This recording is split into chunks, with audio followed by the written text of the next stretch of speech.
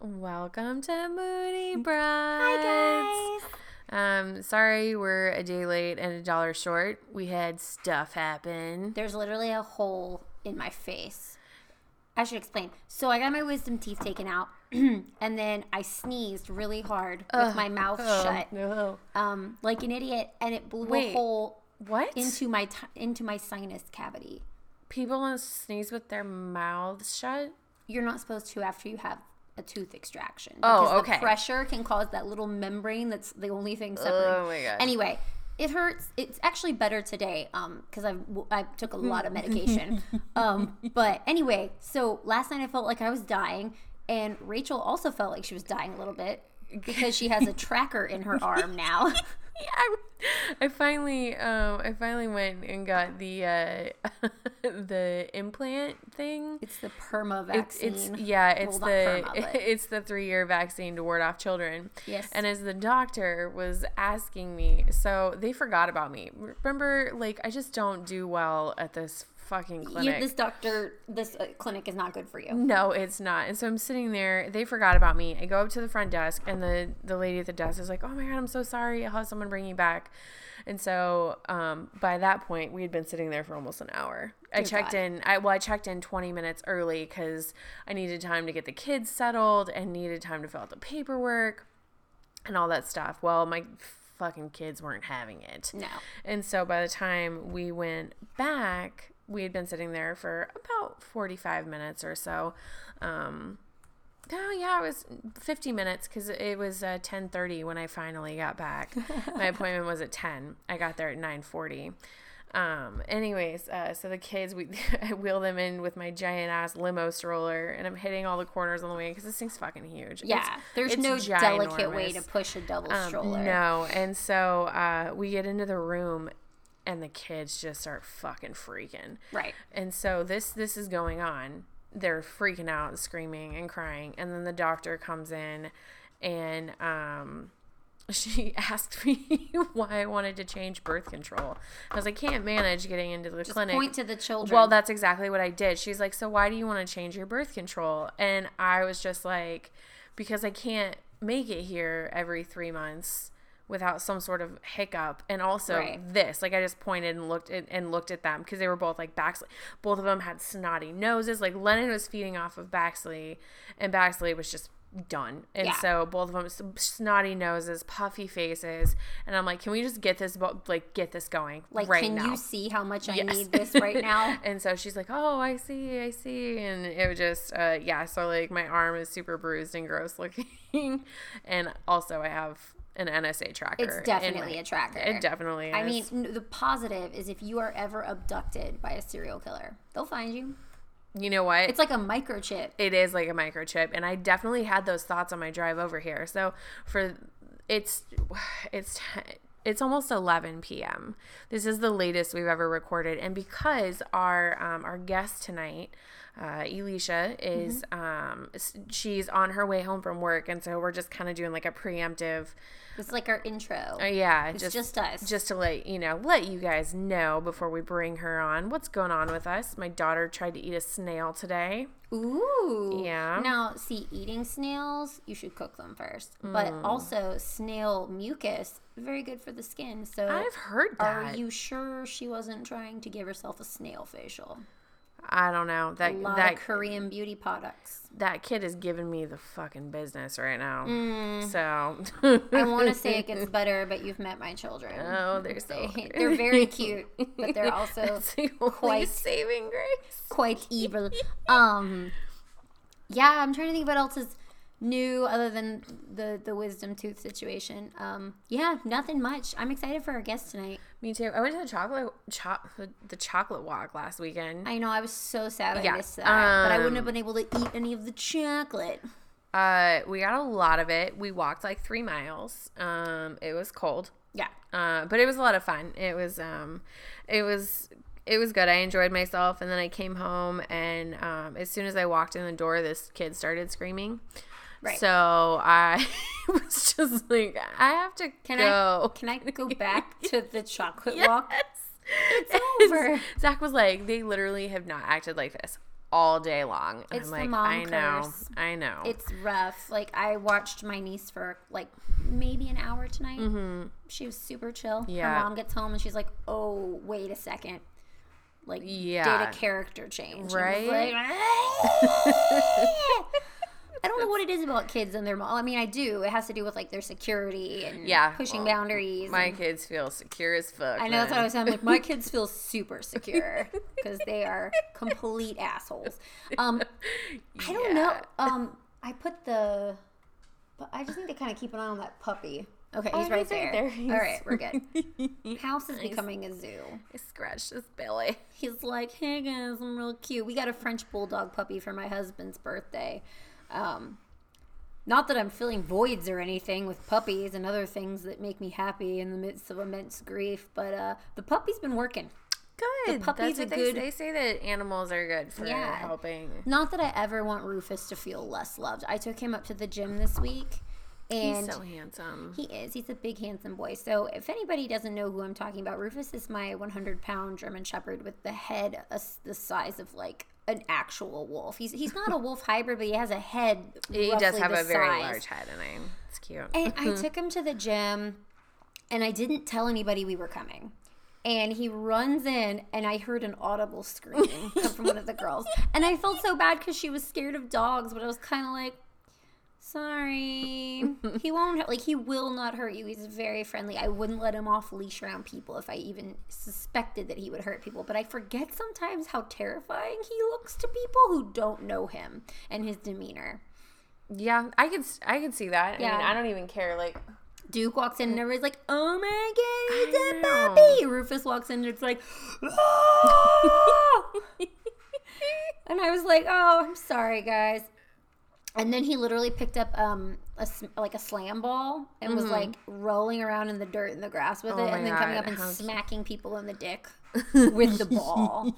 And I was like, haha, do you guys like having Rufus around? They're all like, yes. It's awesome. Did you guys do anything for Valentine's Day? Which, by the way, today is Valentine's Day. Oh, yeah, we'll be it releasing is. this the day after Valentine's Day. Yeah, Which, so just my quick opinion, February 15th is where it's at. It is. Everything is half off. So I went to the store today. We're going out of town, and I need groceries. So Zach had said he would cook us dinner.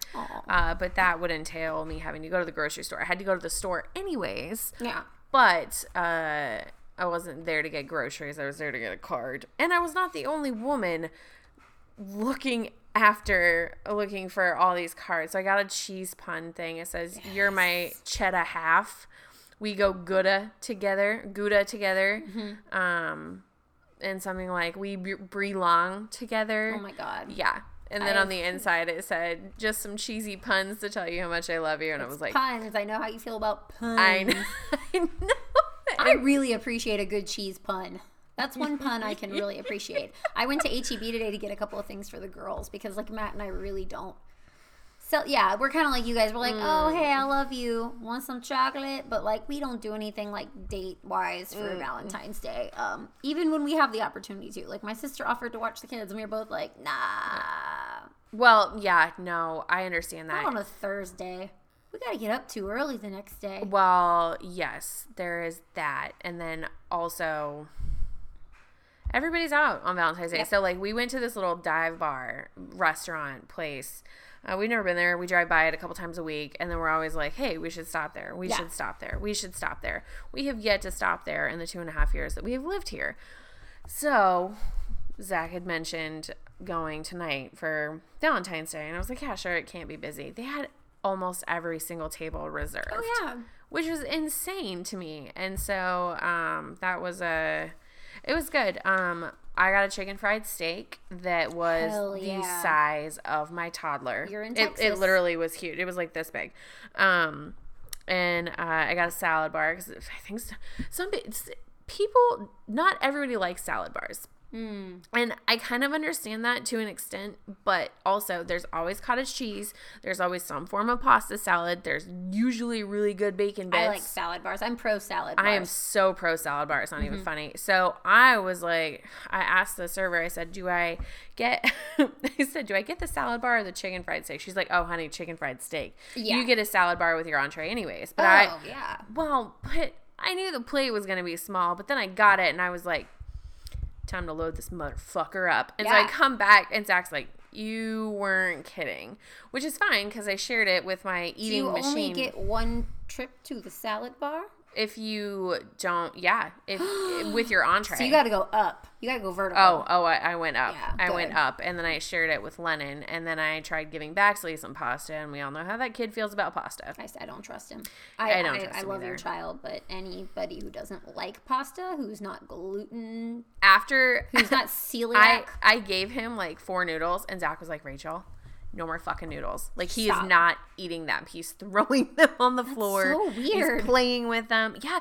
And the thing is, so I got them. So last night, I made this spaghetti squash chicken Alfredo thing type deal. I didn't follow any of the directions except for like 2 of them. And that includes, like, ingredients. I was just like, I don't need the directions. Whatever. Yeah. So I overcooked the spaghetti squash in the Instant Pot. There we go.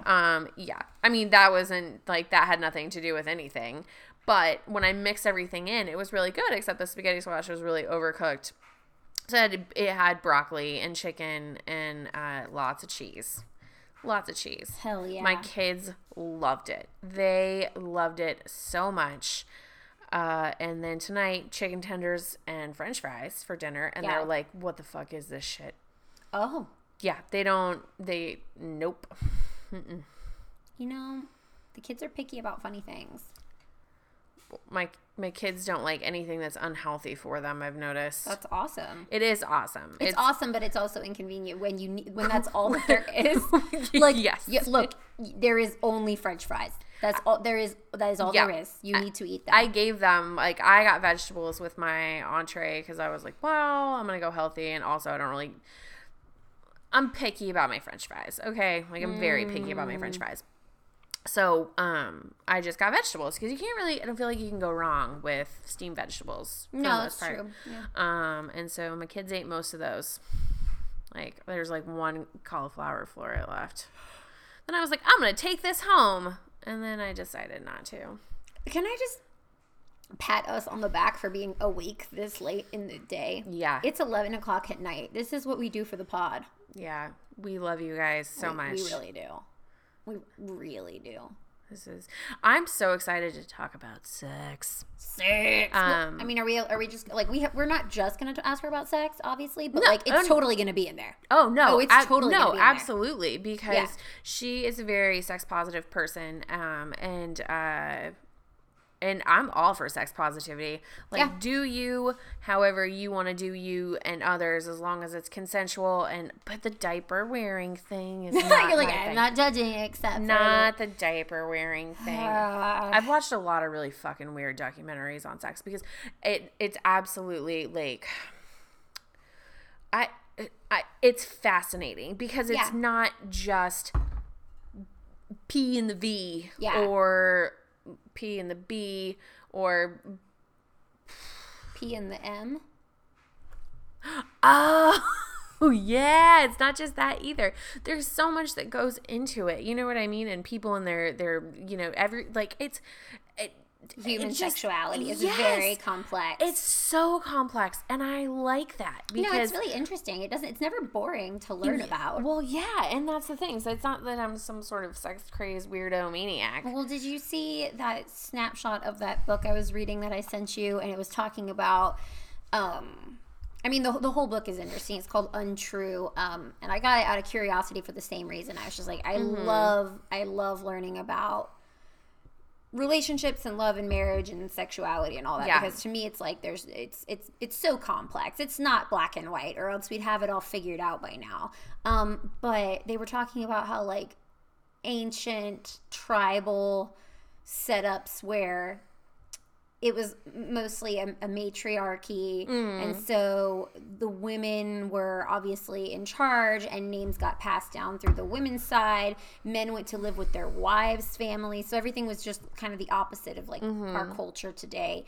And they were talking about like how women were encouraged to like have like a trial run with future prospects, and As it should fucking be. like you get 7 nights to like figure it out. And then the reason I sent it to you, the reason I freaked out was they get proposed to with a beaver robe.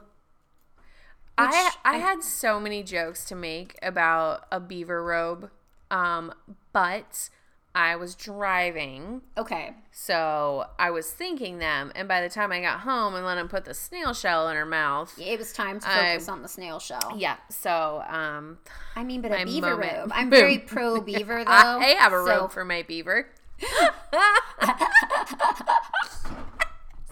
Sorry. I mean, I'm not why sorry. do we give diamond rings when we could give furry robes? Not real beaver. I mean, let's not use real animal fur. All right, unless we're using the animal for meat and we're trying to use all of the animal. That's right. But I don't think we eat beaver. Do you know how you could have the nicest skunk fur thing robe if you drive to Castroville? I don't know what it is about all the skunks crossing the road at the same goddamn time, but let me tell you what, it's awful. I haven't figured it out. Really, it's super weird. But since we were on the topic of sex and that kind of stuff and marriage, I read this article that you had sent me the article as well. Hold on one second. Yeah. I'm trying to think of some other interesting stuff from that book that just blew my mind. I'm probably going to just like recommend the book to the listeners. Yes. It's very We'll do that. Good. But before, so Alicia's home and she's ready for us. But before we do that, I need to get this off of my chest. Get it off your chest, I'm girl. getting it off my chest. Okay. This girl went on Reddit. Okay.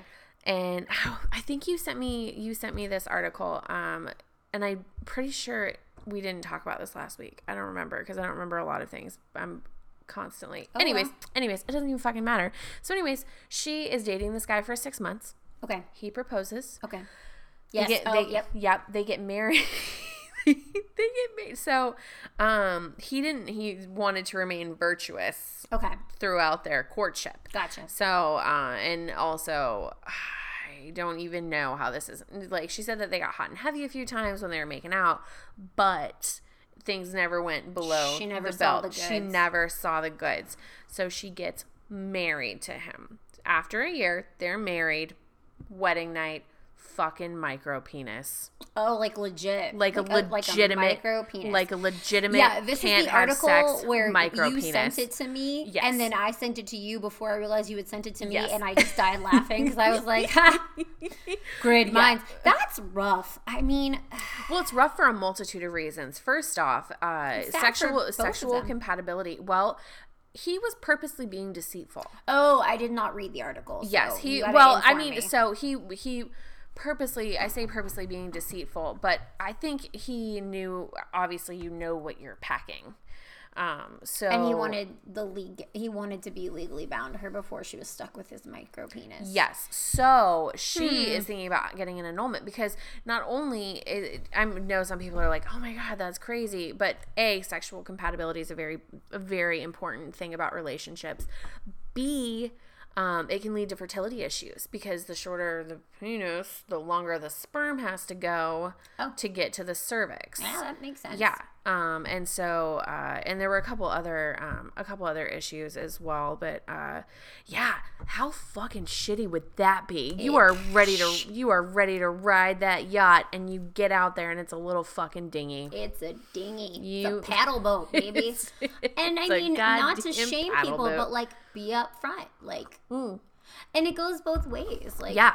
It goes both ways. I mean, that's why I think the idea. I mean, if you want to wait till marriage, though, I mean, she also made the decision to wait till marriage. So that is true. I don't know who's right or who's wrong here. But yeah, I mean, well, I think she wanted to, and she. Oh, so you think she wanted to have sex? And he was did. The one pushing back. Yes, he was very much. Yeah, that's pretty interesting. I'm interested to see if they grant her the annulment. Well, I don't know. Like she was asking about it on the Reddits. It's the "Am I an asshole?"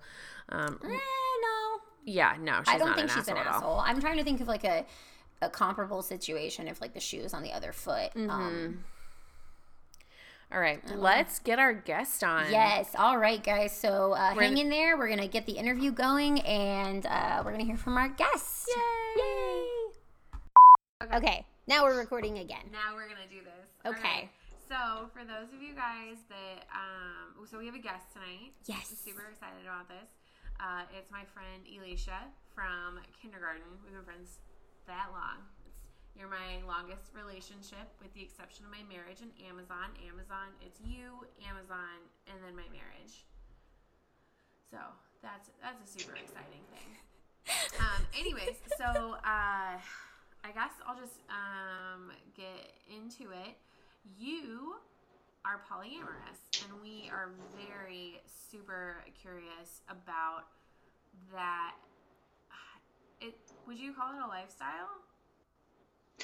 Yeah. Yeah. I think it's definitely.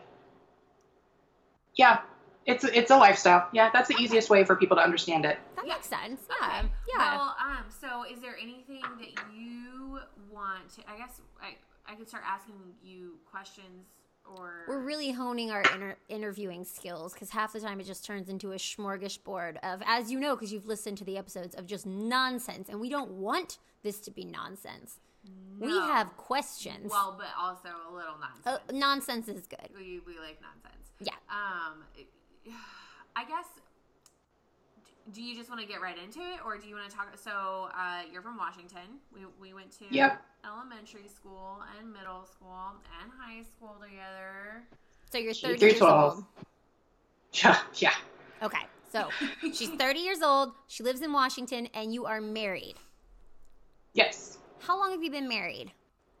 Oh, she's good. She's asking the good questions. It's been, right? I think November. So just over 4 years. And we've been together, right? I haven't killed him yet. Yes. You go, girl.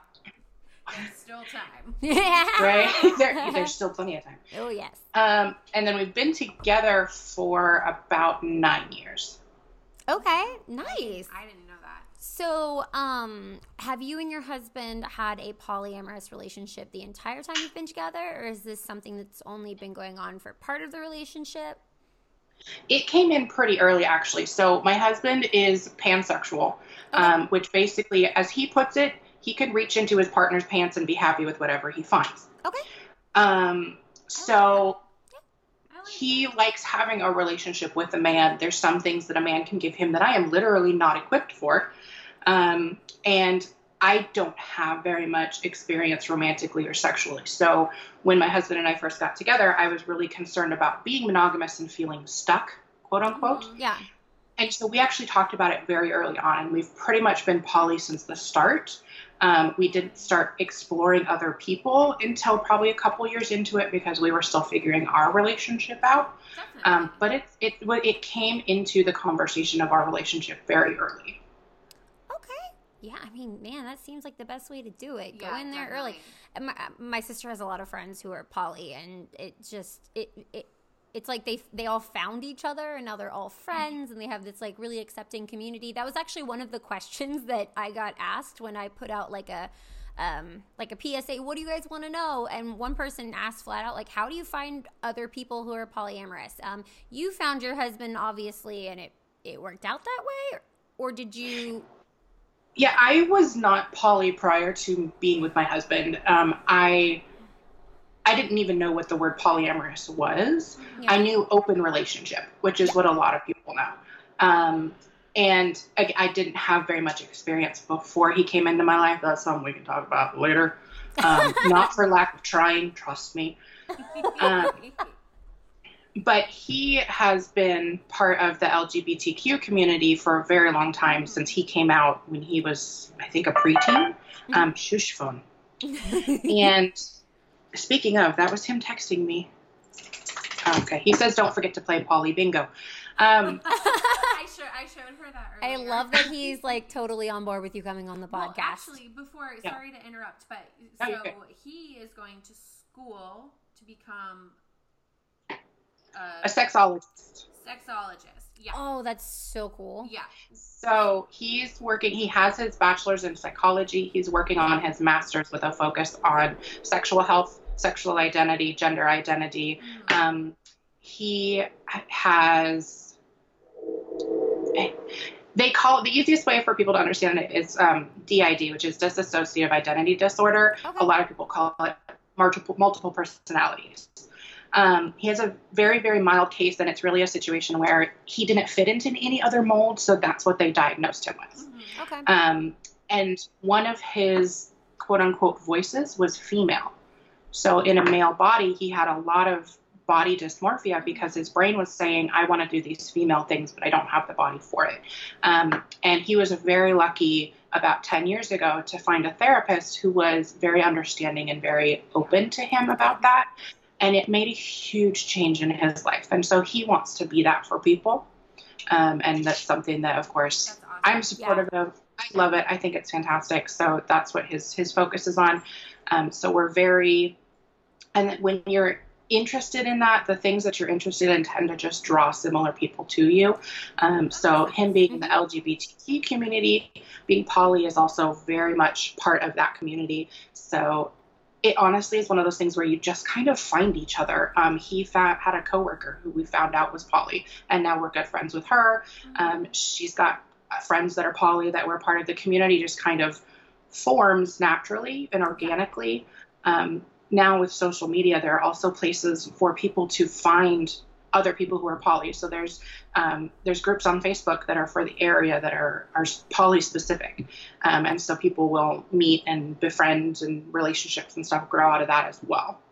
That's awesome. Yeah, it's really, I think that's great that there is that kind of, I think did I lose you guys, or can you hear me? I can hear you. You're good. We're good. We can hear you.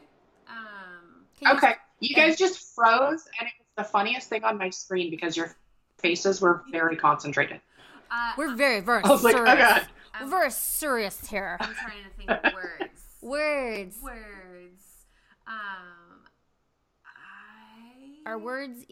Are words evading you tonight? Is that the right? Sorry, we are not used to staying up past the hour of 9:30, so we are operating on. You guys are so awesome.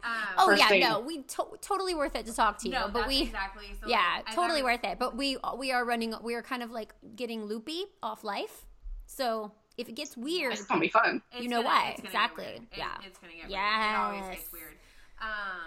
No, I think that is that's excellent that there's those kind of resources out there, and I think they need to be more widely distributed, if you will, especially living in the Bible Belt. Oh yeah, we actually ran into something that I think you guys would kind of relate to in one of the groups on Facebook. Facebook put this new tool into place where it would show your friends what groups you're part of. And we live near the base. And so a lot of soldiers were like, I gotta go. I can't, my CO cannot see that I am part of this group. Yeah. That's upsetting. So it's definitely that balancing act of making the resources available, but making sure that you're not outing people to family or coworkers or people that, not affecting their lives through it. Wow. That's a really upsetting thought that being poly could affect, like, your job. Yeah. Especially in the military, because adultery is still punishable. Yeah, that's true. And I could kind of... It is... I could go on a huge tangent about that. But it's just crazy to me that that's still something that... At the same time, I understand why that's in place, but it shouldn't apply to situations like this where everybody's, like, aware and consenting. And That was another question I was going to ask you on the subject of the LGBTQ community. Would you say, in your experience, or maybe you know the numbers, are most people involved in the poly community affiliated with? You'd say that most of them are just not heterosexual. They're just something, they identify as something else. It's a heavy percentage. I wouldn't know what the exact number is. I don't know that anybody would know what that exact number is. Mm-hmm. But it's definitely, at least in our experience, and it may be as where we're located. Seattle, we're just south of Seattle. Seattle's a sanctuary city. It's a huge pride city. Microsoft, Google, they all support pride. And so there's kind of more of us here in this area, but there's definitely a higher percentage of people who don't identify as heterosexual within the poly community. And I think part of that is also because of what poly allows. My husband's pan, so he's not attracted to a single gender identity. And so being poly allows him to experience multiple relationships with multiple different kinds of people. That makes sense. Do you mind if I ask you what sexuality you identify with? I identify as heteroflexible. So I'm mostly straight, but get me drunk enough, I might make out with a girl. I think that's most women, yeah. Well, yeah. I mean, not all women, but I think that's probably... I think that it's because it's stigmatized. You know what I mean? Like, it's... Yeah, and one thing that I think a lot of people that I've kind of... Sorry, this audio... Okay, anywho... I think that something that I've learned in the past few years about my husband with what he's focusing on and just being a part of more of an open-minded community is that our sexuality is way more fluid, especially in women, than anybody will ever tell you. Like, yes, we're in the Pacific Northwest, but Rachel knows we grew up in a tiny little hick town where this is not an okay thing to be. Our quote unquote sexual education was like, this is what it looks like when you get gonorrhea on your junk. Have fun. Yeah. And that was it. Don't have sex. You will get pregnant and die. Yes. That's actually one of my favorite things to get drunk and rant about is sexual education because of what we were taught growing up. I didn't know hardly anything. Like, I knew that we had to have sex. And that the woman drops an egg, and the sperm drops an egg. She lays an egg in a nest, and then the man goes and does this in there. Whoop-de-doo. But and so I didn't learn about how it works until I was trying to have a baby, and infertility gave me a greater understanding of how there's a 20% chance if you have sex the day that you ovulate that you will get pregnant. It's 20%. Mm-hmm. That's not a very high percentage, and then add in things like PCOS and other issues, and your percentage drops greatly. And then also, I mean, probably don't have your husband say boom twins after y'all finish. Oh yeah. That's how twins get made. That's how it's done? That I'm aware of. You heard it here, people. Boom twins. Boom and twins. You should have twins. If Matt ever says that, I will fucking scream. What was I going to say? Yeah, I went to Catholic school for part of high school, and I remember vividly our one sexual education seminar that we had in the whole 2 years that I was there. The sisters in the back were ripping out pages about contraceptives, just rip them out. And I remember that. And I mean, I'm lucky that I was brought up, and I wouldn't say a super open household. My mom was very sex positive and much more socially liberal than my father, who was very traditionally Catholic, but neither one of them was sex is a mystery. They both kind of told me where babies come from and all that stuff, but my dad was more of the bad. My mom bought me my first set of lingerie. Damn. Yep. So super open. That was kind of my house was very, very open. I don't remember a time in my life when I didn't know what sex was. Yeah. My parents made sure that we knew what it was. We knew what could happen. We knew what birth control and condoms were. And always, you know, if you have questions, come to me. Now, those are not fun questions to be asking your parents. So thank the gods for Google. Oh, yeah. I actually did some Googling at a very tender age, and my mom caught me. Ooh.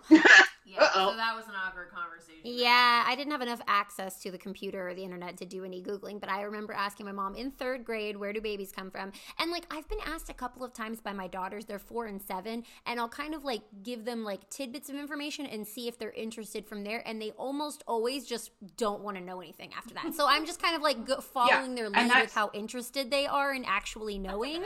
Yeah. So with the parental, somebody had asked us. Those are all from? These are all questions from listeners. We got a whole bunch. No, but from Instagram. Instagram and Facebook. They are. So, I guess so when you met your husband, you knew he was pansexual. And you knew that he was not monogamous. And so that's how you pretty much decided as a couple that you guys were going to be polyamorous? Yeah, it was a conversation that we had really early on because he had concerns about the fact, well, I had concerns as well because I think I'm the one that brought it up because he was actually in a relationship with another man at the time that we met, and we got together shortly after that. And I was concerned that he would want things that I could not do. And yes, there are toys that can help with some specific actions. It's not the same. Yeah, it's not the same. And I'm not necessarily into that either. It doesn't do anything for me. So I had those concerns that he would not be satisfied in certain areas. He and I have always been very, very open and able to talk, which is something that I think has made us very successful as a couple. And I just was like, look, I'm worried that you're going to want to go get some D, and I'm not going to be able to give it to you. And so it opened up that conversation to discuss, well, maybe we need to consider being poly to see if that's something that will work for our relationship, that we're comfortable with, that, you know, and that also brought up for me, like, the concerns that I don't really have experience with anybody else except him. And so I didn't want to be stuck. Yeah. And so it was just a conversation that we had, and we would come back to it. We still kind of come back to it a little bit of like, is this working for us? Are we comfortable? Are we happy? Are we content? Is something missing? Do we need to work on something between our relationship and our particular branch of our polycule? And we just, both of us make sure that we communicate probably more than we need to, but it works for us. Yeah. You guys are happy and you feel like everything's out in the open. Do you guys currently have, a partner, multiple partners? Like, I'm not sure what your setup is. I'm not even sure how to ask that question. Right. No, it's okay. I feel like I need to have like a glossary of terms. So for us, what we call our relationship is a polycule, similar to molecule. Because if you were to like kind of take out and draw the connections between the different people, depending on how your relationships are, it actually kind of looks like a simple drawing of a molecule. Okay. So in our particular case right now, the situation is my husband has a boyfriend that I am not romantically or sexually involved with. Mm-hmm. So we would refer to each other as metamours because we're connected through Steven. And we're friends, and he's very sweet, and we all hang out and get together and do stuff like that. But he's not, at this time, sexually or romantically involved with me. And then I don't have any additional relationships right now. But between my husband and I, we also have our best friend. We consider her to be part of our polycule, even though we're not in a sexual relationship with her, and it's not necessarily romantic. It's just... for some reason, there's a connection that we have with her that goes beyond friendship. And so we consider her to be part of our poly family. So I have a question. And so I did a bunch of research. I'm so proud of you. Well, I mean, you know, you and I have had plenty of conversations about this. And I am so grateful because you entertain any of my, like, Yeah, I really appreciate it because I am completely I don't know what I'm talking about, and I don't want to sound ignorant, but I guess I am a little ignorant. Well, but you acknowledge it, and like some of the questions that were posted, I was like obsessively checking that Facebook post to see who was asking questions. I'm glad nobody was so rude. I could be like, okay, how am I going to answer this? Well, so my question, but it's like you can kind of tell. Oh, go on. Sorry. This connection thing is going to be a pain in the ass. But there's a difference between people who are like, I'm ignorant and I don't know how to ask this question. And then there's people that just throw that shit out there and you can tell they did not put any thought behind that question and they don't understand the ramifications of it.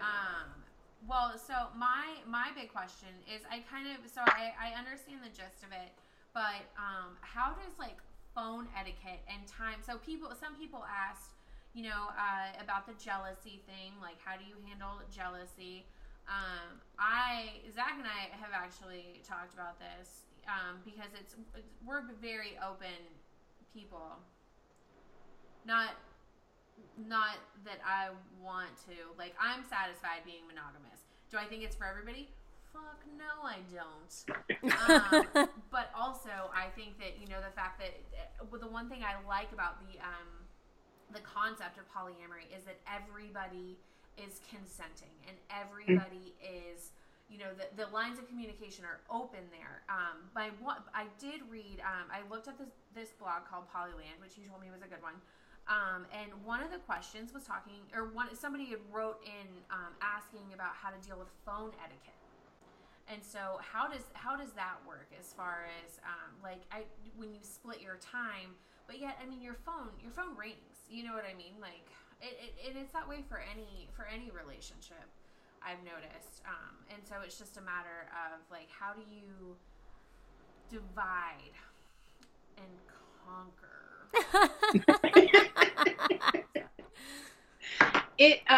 And I'm actually, a lot of my answers are going to start with, well, it depends. Of course. Because poly does not look the same for everybody. And poly is just like monogamy. It's not going to work for everybody. Some people really, truly are meant to be monogamous. But it really, the main thing is open communication. So for us, if my husband's boyfriend calls him and we're busy doing something, he'll look at the phone, see who it is, and he'll look at me and say, hey, he's calling me. Do you mind? Yes or no? And he'll respect my answer. So if we're in the middle of a dinner date, it's just us, we've specifically gone out just to be us, I'll say no, and he'll shoot him a quick text, hey, we're at dinner, I'll call you back later. If we're just chilling on the couch watching Scooby-Doo, I'm like, yeah, I don't care, give him a call. Or I'll even grab the phone and be like, hi, and, give him some sassy response where he's awesome. But there may be couples who, because of how their life is structured, are like, okay, you get this much time with this partner and this much time with this partner. For us, at least at this point, we don't have to do that. But it's definitely something that you have to commit time to, or else you're going to run into something where you're spending more time with someone, you're neglecting a relationship or something like that. Well, I think that it's that way with any relationship whatsoever. You have to cultivate it, and so that's one of the things that I was curious about. Real talk, I ain't got time for another partner. I don't even. I washed my hair for the first time in 2 days today because Zach put his hands through it and he's like, "Your hair feels crunchy." As we're trying to be romantic. And time to wash it. Time to wash it. I got it, but and it's the time thing. I really that was one of my biggest questions is how timing works for. How do you manage the needs of more than one person? Yes, that. Yeah. And it's you decide to make that time, and you prioritize your relationships. It's honestly, at least to me, it's not really any different than a friendship or a relationship with a sibling or other family member. You just happen to not have sex with that particular relationship. And so people choose to prioritize it and decide what works best for them. And that's kind of one of the main things with poly is straight up, it's whatever works best for that particular grouping. Well, so I'm going to ask you a couple of listener questions because we're just kind of like bumping our gums about our curiosities. I know other people have, curiosities. And although we did start this podcast for our moms and Rico, and now you, there are other people that are curious about things. Hey, my sister asked a question. I was very proud of her. I saw it. I was like, oh. Your sister or her sister? Her sister. So my sister. That's awesome. Yeah. How did you broach the subject with your guys' parents? Or is that something like, because obviously when you have somebody that you care about, like you want them to be around and you want to introduce them to your family and stuff, unless you just have a shit boyfriend and you don't want to bring him around to anybody and you hide that bastard in his bedroom. I've had one of those. I've also had one of those. He never met my parents. Oh, mine did. It was very problematic. He met my aunt, and that didn't go. I mean, I think, with like your husband's boyfriend, for example, it's like you guys go to something that's special as a family and you want to invite him. I mean, what was your family's reaction to finding out that you guys were poly? So I'm very lucky. Both of my parents, my dad doesn't care. He just wants me to be happy. That's awesome. I'm a huge daddy's girl. Sorry, Mom, I love you. You know this. Everybody knows this. I'm daddy's girl. He just wants me to be happy and safe. We typically, so my mom has since moved to Texas, so we do a lot of the holidays with just my dad. She lives Not this Thanksgiving, but the Thanksgiving before, my husband's boyfriend was there, and it was just the three of us and my dad and my grandma, and we all had Thanksgiving, and it was fantastic. Everybody got along, joking, whatever it is. My mom, super, super supportive, jumps on I love her to death. She always wants to know what's going on. Awesome. Yeah. So my extended family on my dad's side, they are pretty kind of similar to my dad. We don't care. Just be happy and safe. We love you. Yeah. Unfortunately, that did not go well with my mom's side of the family. We no longer speak to them. I'm not kicking your leg, am I? No, you're good. I just awkward. It sounds like overall, though, you guys have had a pretty good situation. I'm sure a lot of people have had a lot more kickback just because people are closed-minded and don't understand.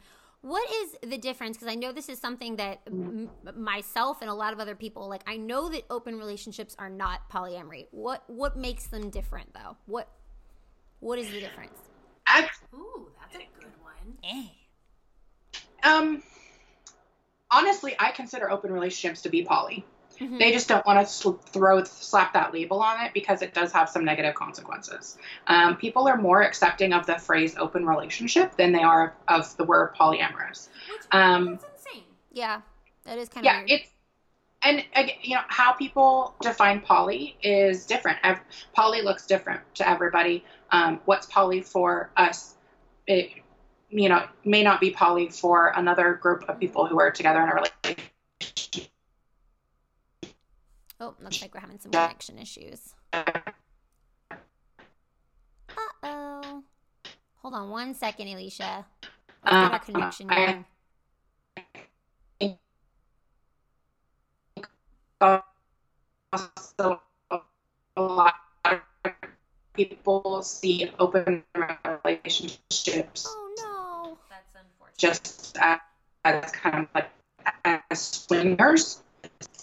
Hold on. I think it's catching up now. Okay, I think it's catching up. It froze up for a minute there. I keep getting a notification that's like, poor connection, switch to audio only. Okay, now it's perfect. Unfortunately, everything you said about the difference between open and poly completely jumbled. I'm so sorry. Okay. Would you repeat it all word for word? Exactly what you said. Yeah. Well, I think what I'm going to do on my end, I need to switch to audio only. Okay. It's no for worries. some reason it's not. So let me do this. Okay. So I can see. Oh, I can still see you. Haha. We're here. Yeah. We're here. Yeah. Yeah. Okay. All right. Yeah. Game face. Okay. So difference between open relationship and polyamory, to me, there's no difference. An open relationship is a version of poly. What a lot of people, there's a negative connotation around the word polyamorous, and so they're more comfortable hearing and saying open relationship. It's more socially acceptable. And I think a lot of people also, an open relationship is swingers. And swinging is very specifically couples that trade partners for an evening. Typically, it's not an extended relationship. There's not really a romance side to it. It's just, it's wife swapping. I'm not laughing at you guys. I was just Rachel just lost her shit, and I don't know why. I'm gonna tell a story since Zach doesn't listen to other people. So on the note of swinging. Obviously, I think in the last podcast I mentioned that the lights are mostly off lately. I'd taken my underwear off, but I still had a nice t-shirt on. Oh, a nice t-shirt. No, it wasn't a nice t-shirt. It wasn't nice. It was not nice at all. I think it's nice, but not like nice to wear out. Like it's nice to sleep Was it in. clean? Probably not. Okay. All right. I was like, so I guess I'm gonna go turn off the light, huh? And he was like, yeah, if you want. And I was just kind of like, all right, what would be Donald Duck in it? So if you can like not look, then he's great. And he was like, oh, okay. And I was like, so you're not gonna look, right? Which is freaking ridiculous. Like, we've been married, but it's like he knows what your body looks like. But no, I get it, because I'm the same way. I'm like, just the Donald Duck walk to the light switch, and I'm just like, why didn't you just take the shirt off? I think I probably did, maybe. I don't know. Like, I don't know. But anyway. Mistakes were made. I mean, it wasn't Anyway. It was a good time had by all. Just that walk of shame to the light. I tried to make a Donald Duck sound and I failed. I sounded like the little piggy. All the way home. Gross. Oh my god. Okay, anyways, also one other thing, and we'll get back to it. So I call Lennon Beanie Weenie, but sometimes I just shorten it to Weenie. You call your daughter Weenie? I mean, who doesn't? She was standing there. I said, I'm going to get that weenie. Dear God, Rachel. Zach was like, you can't say that anymore. You gotta stop. You gotta stop. He was like, you realize that you can't say that in public, right? And coming for that I was just like, damn, there goes your nickname. I'm going to get that beanie. I still call her Beanie. Sometimes I call her Beanie's Weenie. totally fine. Yeah, I know, but I sometimes call her Weenie because Beanie Weenie. I don't know. But anyways, back to the subject. Sorry. I'll get this train back on the tracks. Let me just swing this Donald Duck inappropriate train back on the tracks. So would you say in a polyamorous relationship, there's maybe like two main primary partners, like you are the center of the polycule and therefore your relationship takes priority? Like obviously you two are married. So my assumption, and I could be wrong here, is that your relationship comes first to both of you. So if one of you is not comfortable with something, it does not go forward. So what you're referring to, we typically is going to the glossary of things. Couples privilege.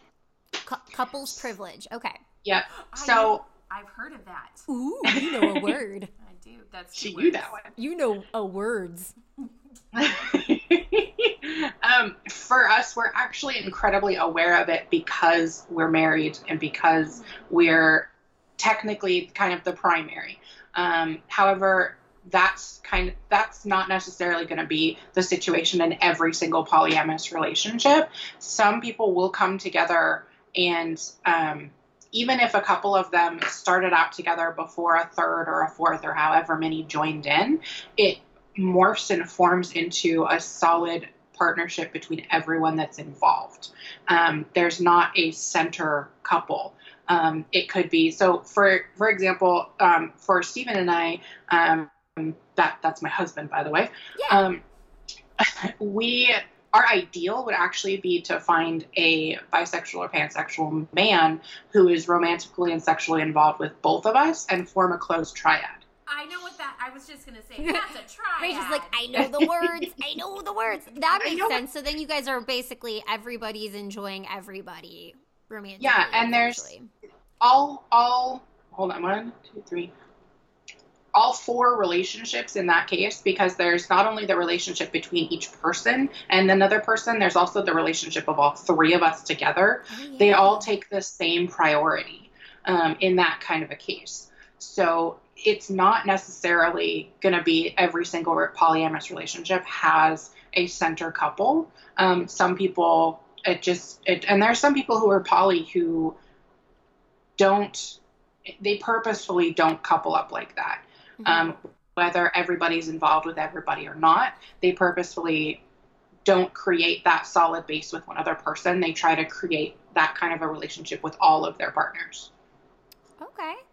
In the time that you two have been together, have you had a boyfriend that was exclusively involved with you, but not him? I have not. Not for lack of trying. My love life has never been very successful.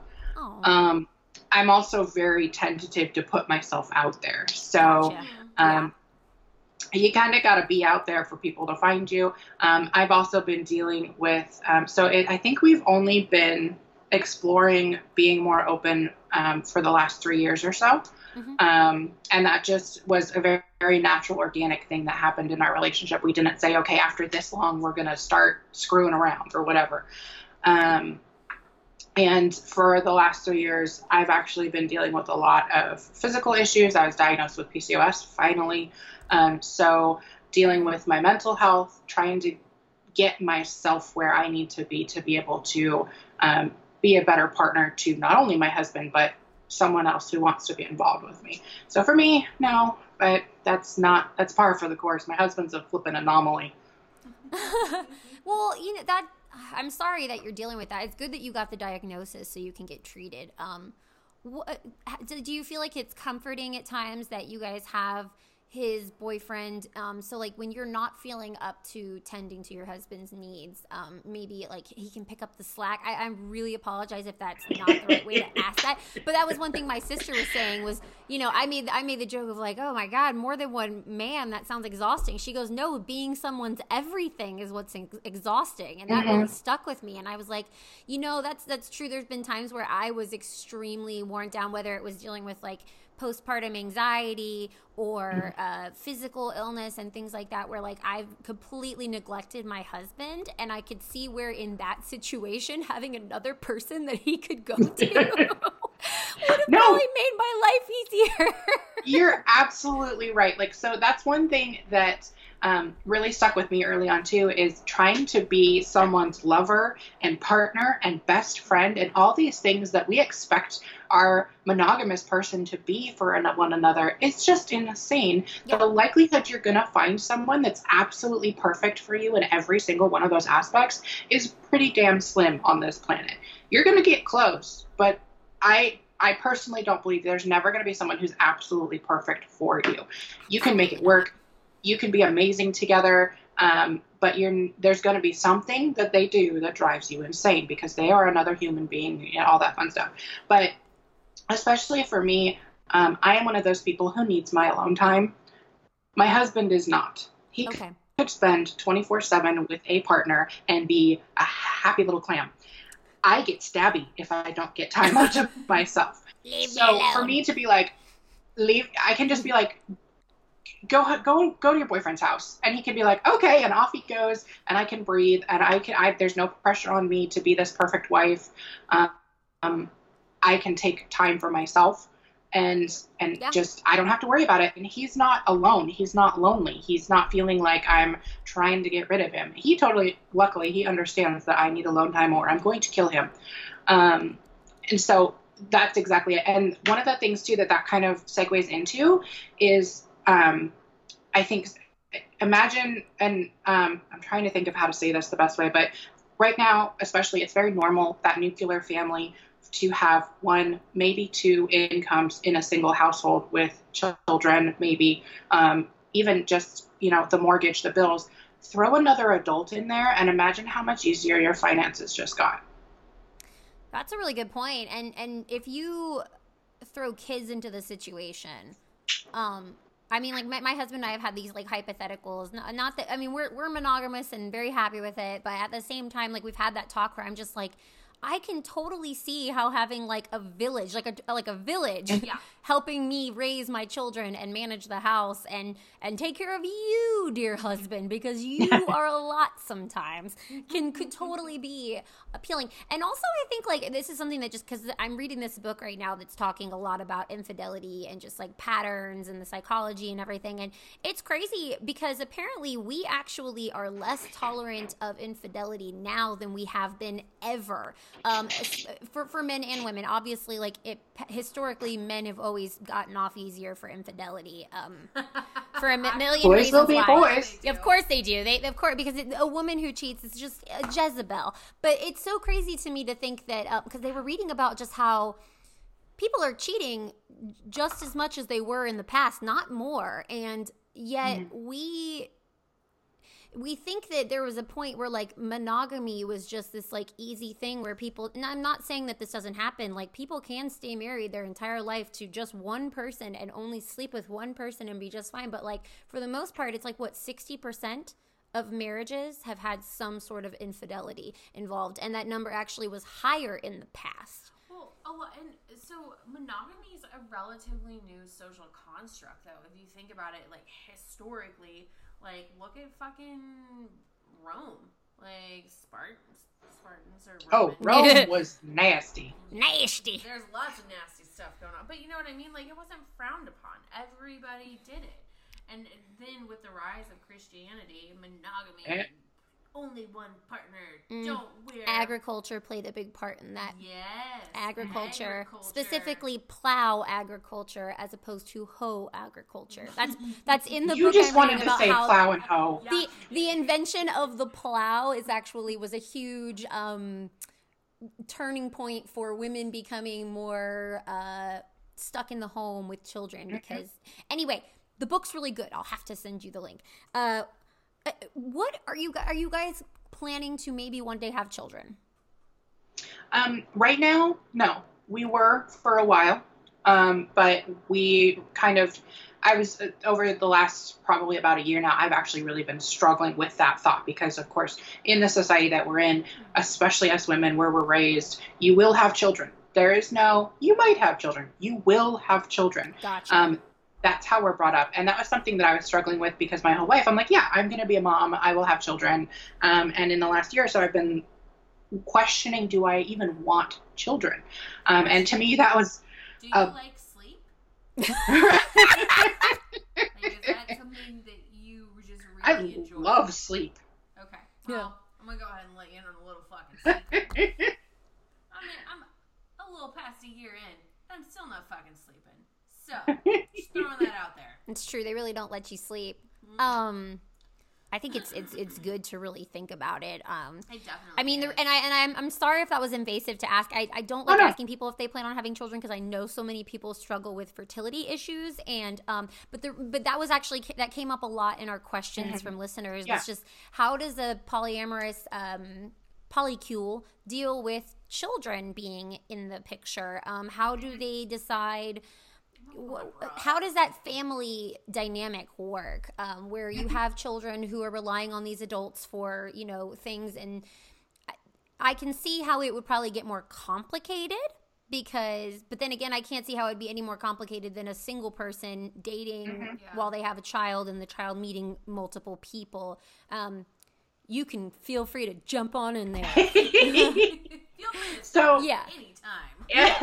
Yeah. It's one of those things that really depends, and it depends on the dynamic that the group wants to bring. So there are some poly people who may have a solid couple who have children, and they go on dates and they have other partners that never see those children, and they're agreeable to that. Like they're not trying to.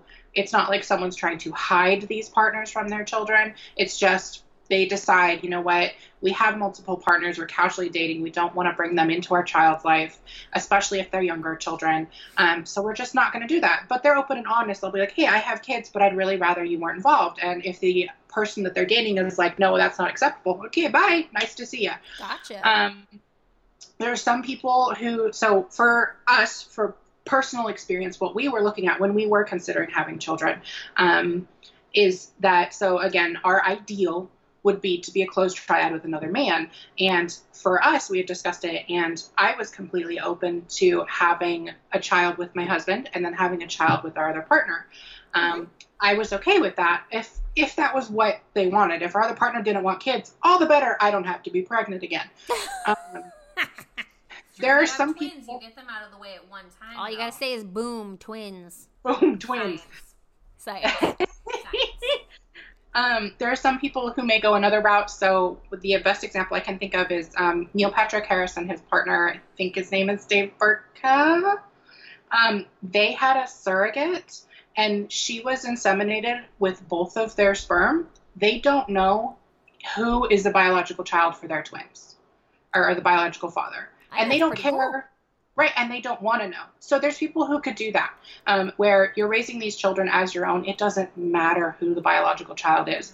And to me, that's not too different from being a step parent, where you're coming into this child's life. You may not have been the DNA donor, but that doesn't mean that child isn't yours. There are some people who may choose to have children, and then they'll quote unquote stop being poly for a while. They'll focus on their child, and then when their child's older and able to maybe fend for themselves, maybe to understand, mom and dad have different partners, or mom and mom, dad and dad, whatever your situation is, they're able to understand the concept of polyamory. They might start dating again. They might bring people around the house. There's some people who get pregnant and bam, right off the bat, their child is surrounded by multiple people who are all romantically and sexually involved. Any situation can happen and is okay as long as you do it right and everybody's consenting and it's not harming the child. Yeah, no, I was reading about just anthropologists who had studied just like the history of people long time ago about like hunter-gatherer societies where paternity was women slept with whatever men they wanted, so that paternity was never actually determined, and therefore the men raised all the children as if they were their own. So it was basically a collective, like everybody's helping the mom with her children. And they say that there was the psychological reason behind that is that it made it more likely for the child to survive. It wasn't just one man and one woman taking care of the child. It was an entire village. You know what? I think we should bring that back, because I've been reading a lot of really terrible fucking stories. You just want to sleep. You just want... Is that? So if I was like, Rachel, I know this guy who wants to be polyamorous with you and your husband. You don't have to like sleep with him or anything. Just he's going to let you sleep and take care of your baby at night. He's a night nurse. You want a night nurse husband? Yeah, you down? Yeah, I know. We were talking about this in my little family group chat that we have going on with my sister and my mom and my husband. And I was like, what kind of relationship is it where I only have one husband, but then I have 3 more people involved, and one cooks, one cleans, and one takes care of the children? My mom's like, that's called being rich. Oh, she's not wrong. Yeah. I was like, that sounds cool. But no, I mean, I as a woman... and I know it's probably very, very rare, but like, yeah, the thought of having more than one, if you're a heterosexual woman and you have just a couple husbands to just help you with all them kids, man, that sounds relaxing. Right? Take care of the kids. Rub those feet. One of them can rub my feet, one can watch the kids, one can mow the lawn, and the other one can, cook. I was going to say something else, but cooking is more appropriate. Cooking. We all need to eat. There's other things we all need to do, but cooking is also. So jealousy, it's probably the first thing people ask you about, and that seems to it totally. That was the first thing I'm thinking is, oh my gosh, how do you share the person that you love? So have you guys dealt with jealousy, or every relationship's different. Is there a train? Yeah. Oh, yeah. We live next to the train track. Sorry. No, it's okay. My mom lives near the town my mom lives in. You can hear trains all the time. I actually really like it. So jealousy. What has been your experience with jealousy, if any jealousy at all? So I've found that jealousy more often than not tends to be on the side of the street of the person who's jealous. Um, and at least for me, and it makes, I, I've noticed in polyamorous relationships, if jealousy pops up, the person who's feeling jealous tends to get very introspective, and they start to think, what is making me jealous? Am I missing time with this partner? Are they doing things with that partner that I wish they would do with me, stuff like that. And what's important is having that open communication. So if I feel like my husband is spending too much time with his boyfriend and it's starting to make me jealous, I need to be the one to nicely go to him and say, hey, I'm kind of feeling a little neglected. You're spending a lot of time with your boyfriend. Can we discuss this? Can we take care of this? And then it comes to the other person. It's kind of one of those things where they need to be receptive to that and understand that it needs to be an open discussion. They need to say, okay, you know what, I'm spending a lot of time with them. Let's go do this, or I'll work on this, or it may become a situation depending on the kind of personalities that you have, where they'll say, okay, it's getting out of hand. We need to schedule, like we need to create a schedule where I spend, a dedicated time with each person.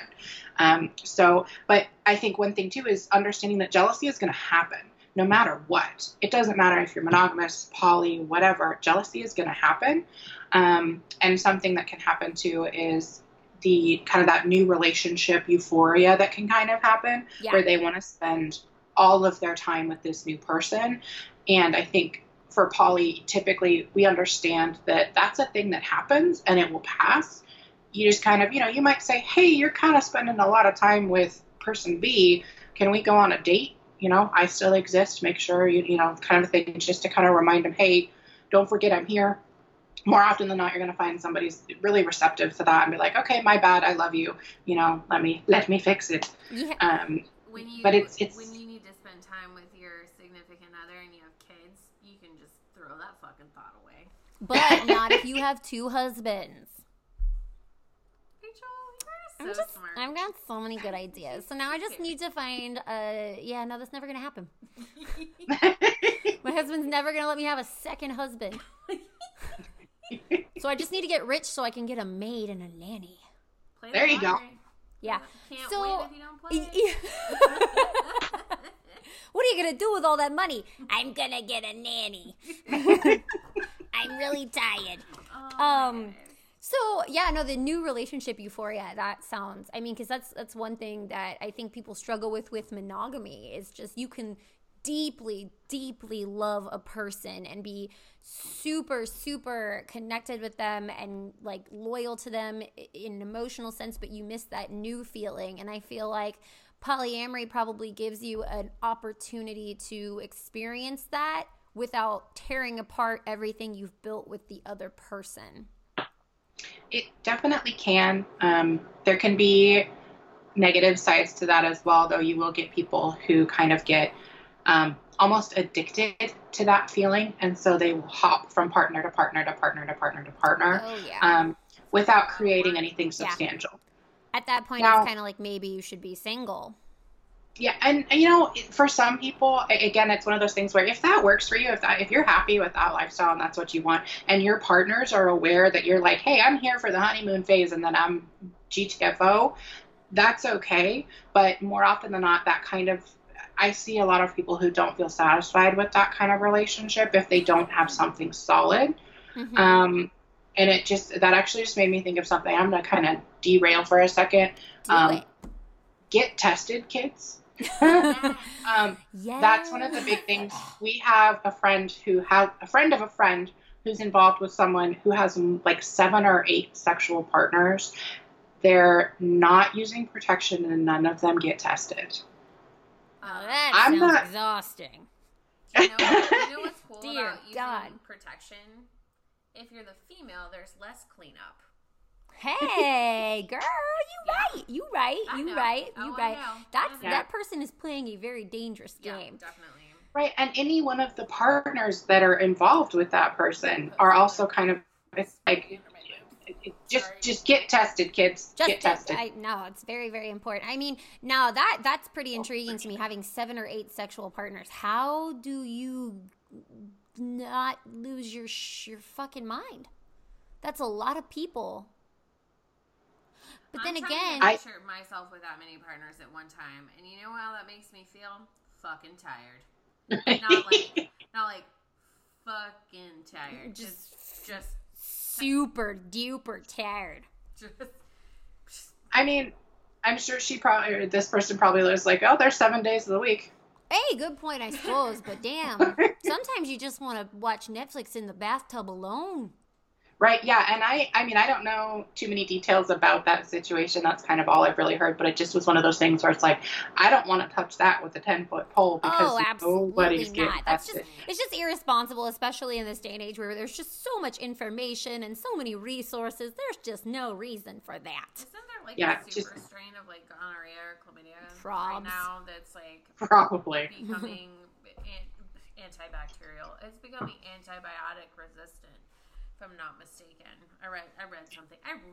Get tested. That's all I'm saying. Get tested. So I can see how you're and I'm sorry if I'm getting the terminology wrong, but like a triad, like you said, where if you could find another pansexual or bisexual man and it was the three of you, that would probably be the most, what's the word? Like I don't want to say easy because I'm sure it's never easy dealing with multiple people's feelings. Like dealing with one husband is exhausting. But that probably would alleviate a lot of the whole, like, you're spending too much time with so-and-so, because if it's really just all three of you equally attached to each other, I could see how that'd be ideal. Yeah, it's, and for us, it's, having, we legit, if we were to find that, and because that's what we're looking for in the community, we're referred to as unicorn hunters, because the odds of finding something like that are pretty damn slim. Rachel knows that. Saw a book I almost bought on Amazon called Hunting the Great Unicorn or something like that. Was it about polycules? Yeah. Nice. It's triads. Mm-hmm. And then I was like, do I have time to read this? And audiobooks, Rachel. Audiobooks. This one was actually, it was written by the creator of Polyland. And so I did a little, I read a bunch of reviews on it. And it was very interesting. Like, it was talking about how it can be used through various levels of being, like, if you're just starting out, or if it's you've decided that you want to find that unicorn with you and your other partner, and stuff like that. And I enjoyed reading the reviews. I'm super curious about everything. We like to do a learn, but not about math. I don't like math. Math sucks. No, math. Although, speaking of math, I'm sitting here trying to come up, like, configure in my head a triad, what everyone has to identify, like, what sort of sexuality everyone's kind of got to have or not have. Because, like, hypothetically speaking, like, I'm super hetero. Like, I'm not sexually interested in women at all. So let's use you as an example. Yeah. I'm going to assume that your husband is also very heterosexual. Very. So if you were to get another husband or another partner, another male partner, you would be in a V, because so you're the bottom of the V and each husband is the other point. Because they're not in a relationship, there's no connection between them to form the triad. What's up? I'm down with that. One can do the dishes. One can fucking mow the lawn. I just really need a maid. But this is my joke. I'm like, well, when Bill Skarsgård finally notices me. He finally figures this out. I wonder how many relationships really exist like that, though, where it's like one heterosexual, or a V, like you said, like a V. I really like the fact that you said bottom of the V, because do you know how many jokes you opened up for me? Bottom of the V. That gets torn in childbirth. Fair warning. Not if you get them cut out of your stomach. I wouldn't know. My vagina's ruined. Oh my gosh. No fucking shame, these bitches. God damn. Oh yeah, no. A couple of the girls I work with was like, my vagina's in great shape. I cut them out. And I was like, are you vaginal birth shaming? And everyone just died laughing. I was like, my vagina's ruined, but I've already trapped a man, so we're solid. Yeah. We're solid. You're good. He's good. He's stuck with me. Even though he likes to post embarrassing pictures of me on Facebook for Valentine's Day, I was like, joke's on you. You married me. Yep. Right, you agreed to this here, Yeah, buddy. you've been in this for a while, and you've had 2 children with me. The child support alone is going to cost you. Do you really want to go down that road? I'm trying. I have so many questions in my head, and now I'm forgetting them. Oh, so if like you and your the couple privilege. If you really didn't like somebody that he was with, do you get veto power? Sorry. Rachel, stop hurting yourself. She hit herself with an Instant Pot the other day. It wasn't. It was the plug-in. I went to grab it out of the wall. It hit your face. And it fucking hit my forehead and it drew blood. Oh, shit. So there's a reason that I'm sitting the way I am. There's a reason your son fell off the back of the couch. That is very true. Those Rileys, they like to live on the edge, eh? So veto power. Do you get veto power when it comes to your husband's relationships? Some people will live it that way.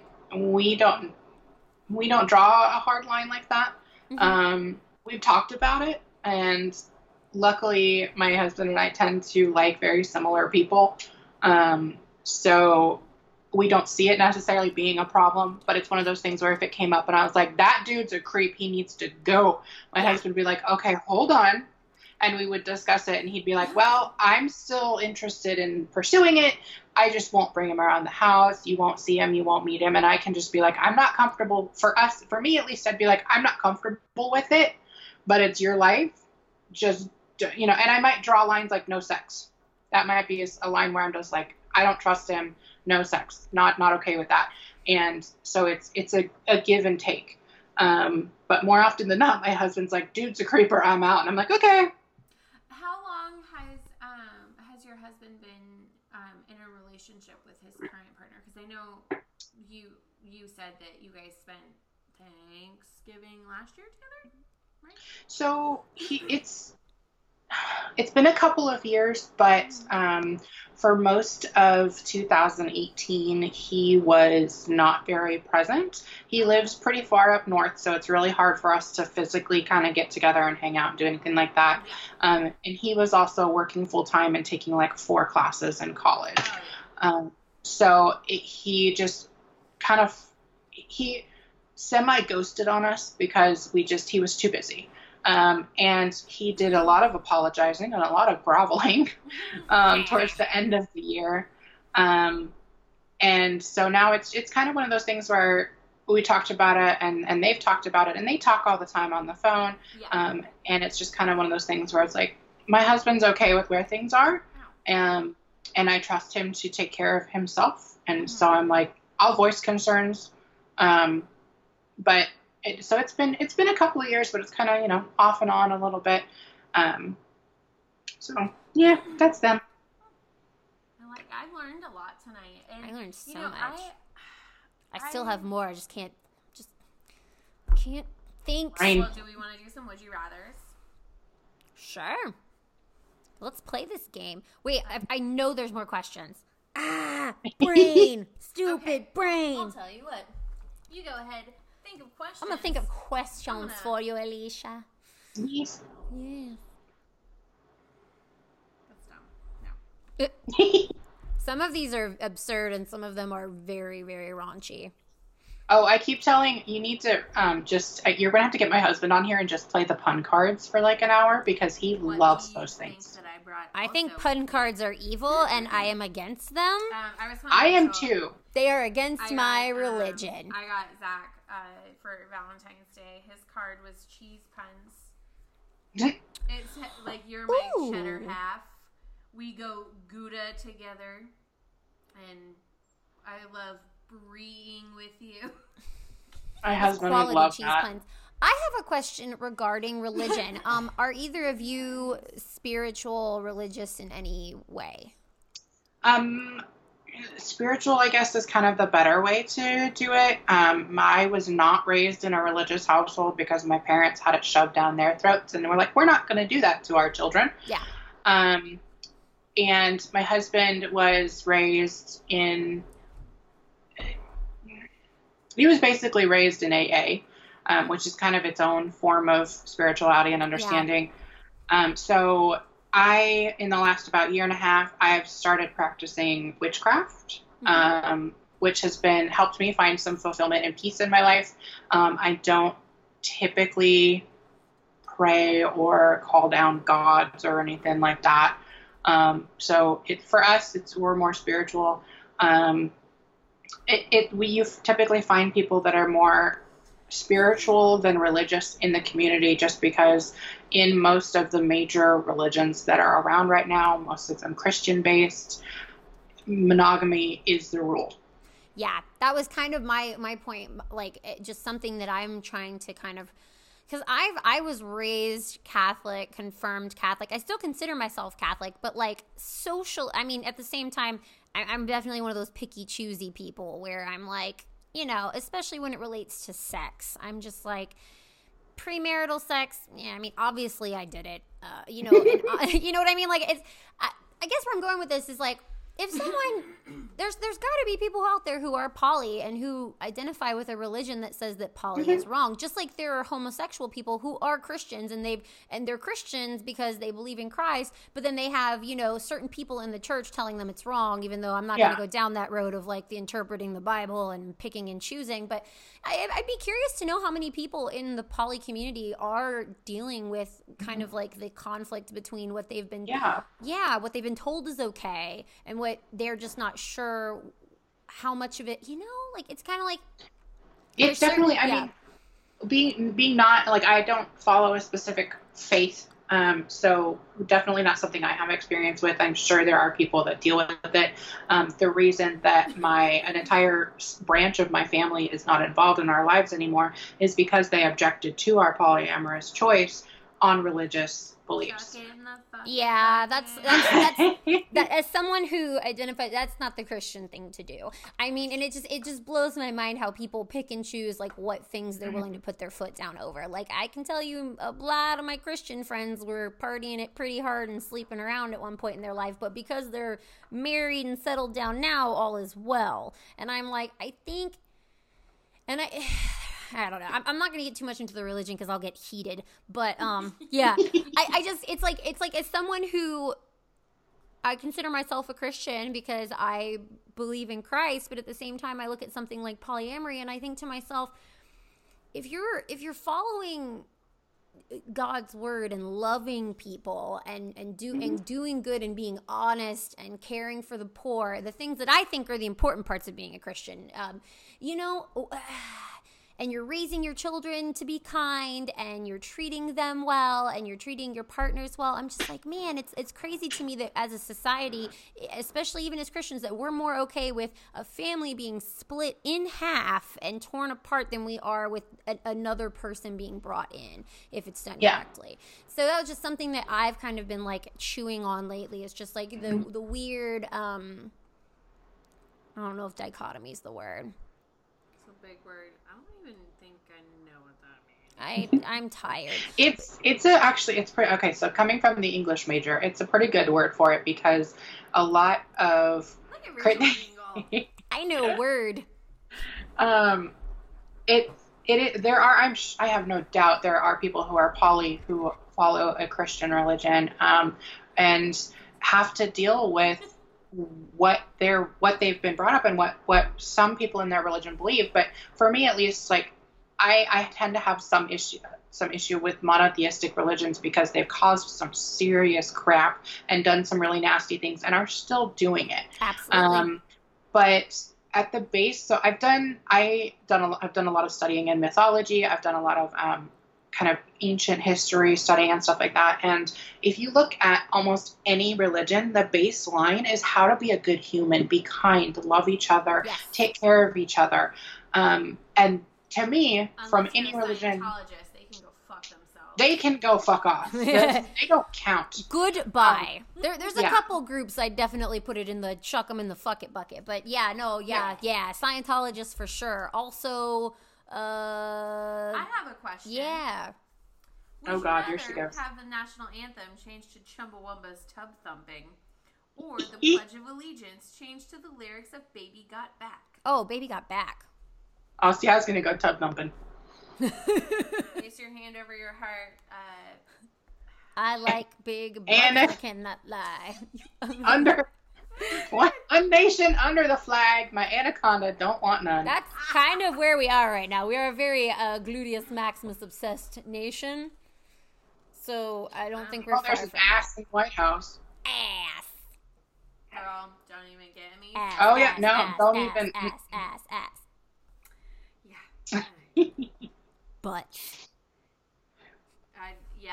I don't. Did I throw you off with the butts? You did. Do you want me to ask some questions? Yeah, do that. Give me I that don't know. book. I wasn't finding any.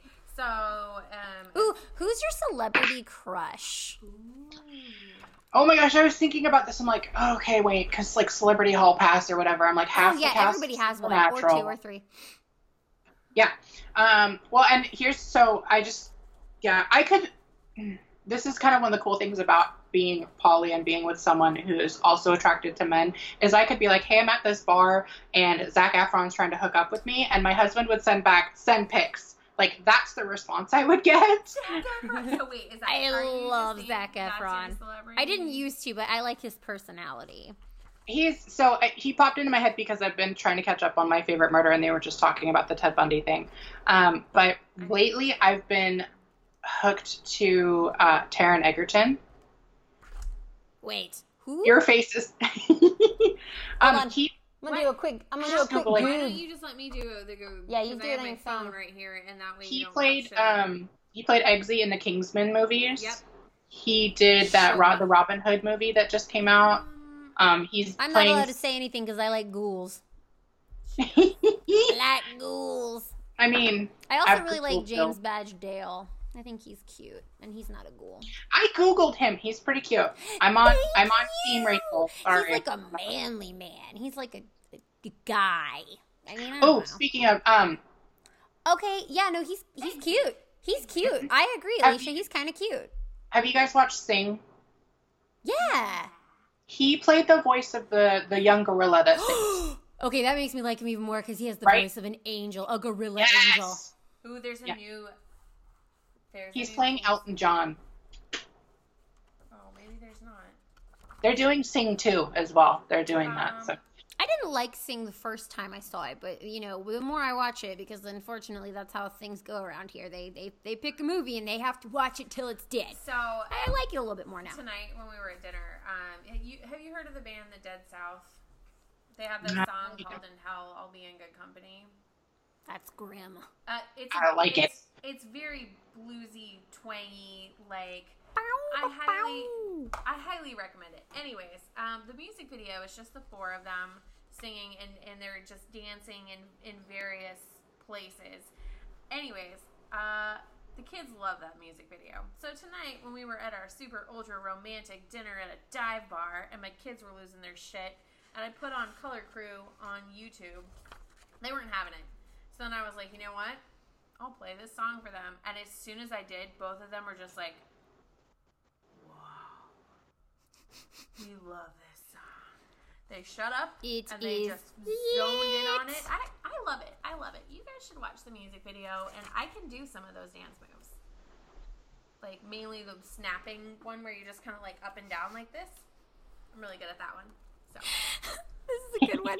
Would you rather, upon orgasm, ejaculate a cup of honey or a gallon of gasoline? Things to consider. T. Rising gas prices, bear attacks, and your carbon footprint. I'm going with honey because gasoline. Good God. Yeah, but honey is so sticky, and I need to put gas in my car. yeah, that was my thought. Like, That's a good point. You would to reduce your carbon footprint technically, because I don't know if we'd reduce it, but we'd be at least not be. Yeah, no, that I'm not paying for it. y'all are right. Well- Y'all are right. Well, it's only a gallon, but if you get a gas efficient car like I'm riding in tonight, you're good. I brought Zach's car, not Janice, because Janice needs gas. Zach has a hybrid, and I've gotten one chance to drive it when we all were coming back from Worst Fest, and he thinks it's like a video game, watching the screen, trying to stay in the green zone. He's like, the more leaves you have, the better. I lost a lot of leaves. We have a hybrid as well, and I knew exactly what you were talking about when you were talking about that. Retain the leaves. My husband puts it on like the grading one where it's like acceleration, braking, and cruising. So my flippin' car gives me a flippin' grade, and I was a 4.0 student. I am not okay with this. Yeah, I that's how I drove over here on that, because I was just like, I'm just gonna do my thing, and I get too focused on the leaves, but then everything was turning in yellow instead of being blue, and I was like, I bet you this quarter tank of gas is not going to get him to work tomorrow after the way I'm driving this thing. My car is very judgy. I can imagine hybrid cars would be kind of like, no offense, kind of douchey to you. You know, they're just kind of like, I'm a hybrid. Mm-hmm. Just like your truck is like, hey man, let's burn some gas. Would you rather have breast implants filled with bacon bits or living chinchillas? What? I mean, you have to suspend disbelief here. Let's assume that this is possible. I'm just thinking. I mean, can I pet the chinchillas? I love chinchillas. I would never wish for them to be in an implant. I'll take the bacon bits. I would also take the bacon bits. What about regular M&Ms or peanut M&Ms in your breast implants? I'd say regular and much more fluid motion when you squeeze them. Yeah, but do they melt? Oh, shit. It melt in your mouth and not in your hand. But touche. But just think about it. If that was okay, so like hypothetically speaking, if they melted and then they hard to get, so like in the summer you'd have like jiggly boobs, and then in the winter you'd have like super firm perky boobs. What if they didn't melt perky? What if they were like lumpy? Or they like shaped whatever way you fall asleep? Well, never mind. Fuck it. I'm taking the peanut M&Ms because the peanuts will give you some stability. Peanuts Until they all sink to the bottom. I like that. Peanuts give you stability. But that sure. Would you rather have a greeting card microchip implanted in your vagina that plays Feliz Navidad every time you spread your legs, or one that makes the sound of an air horn every time you orgasm? Air horn. The neighbors need to know that shit. You could never have inconspicuous sex, though. Like, you sneak away at, like, a party and... You couldn't even masturbate. No, it's blah, blah, blah, blah, blah. Right? You couldn't even, like, sneak away and be like, I need some alone time. Yeah. And then your husband's like, what you doing? God damn it, Janice is masturbating again. Oh, sweet Jesus. Oh, these are good. So, you and I went to kindergarten together, right? Right? Yeah. Okay. Yes. Now I'm just like, I was so like convinced earlier, and then I was like, wait a second. I was at the store the other day, and I passed by an old lady who smelled like our kindergarten teacher. Oh God. Do you know the kind of feelings of fear that invoked? I know that woman was scary. She was terrifying. And my babysitter, who was, I think he's like 12 years older than I am. He was my babysitter. He's not my babysitter anymore. I'm an adult and I'm in charge of kids now. He also had her as a kindergarten teacher. And yeah, I just, when I think about, and sometimes I walk by people that smell like her, and it makes me super uncomfortable. It's very triggering. It is. I'm just like, why do you smell like that? Her ghost is following me around, telling me things about left and right. I was that kid that doesn't know the difference between left and right.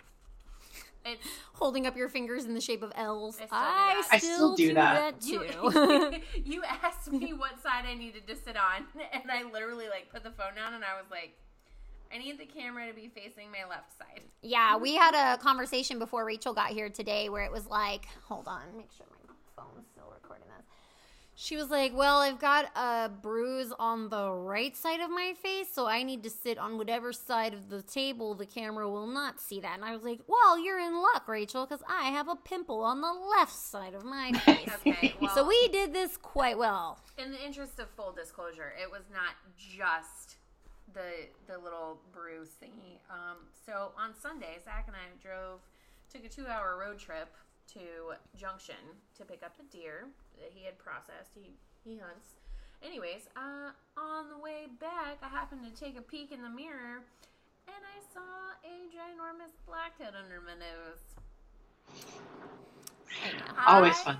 Was looking for anything sharp in my car. I must get it. I use.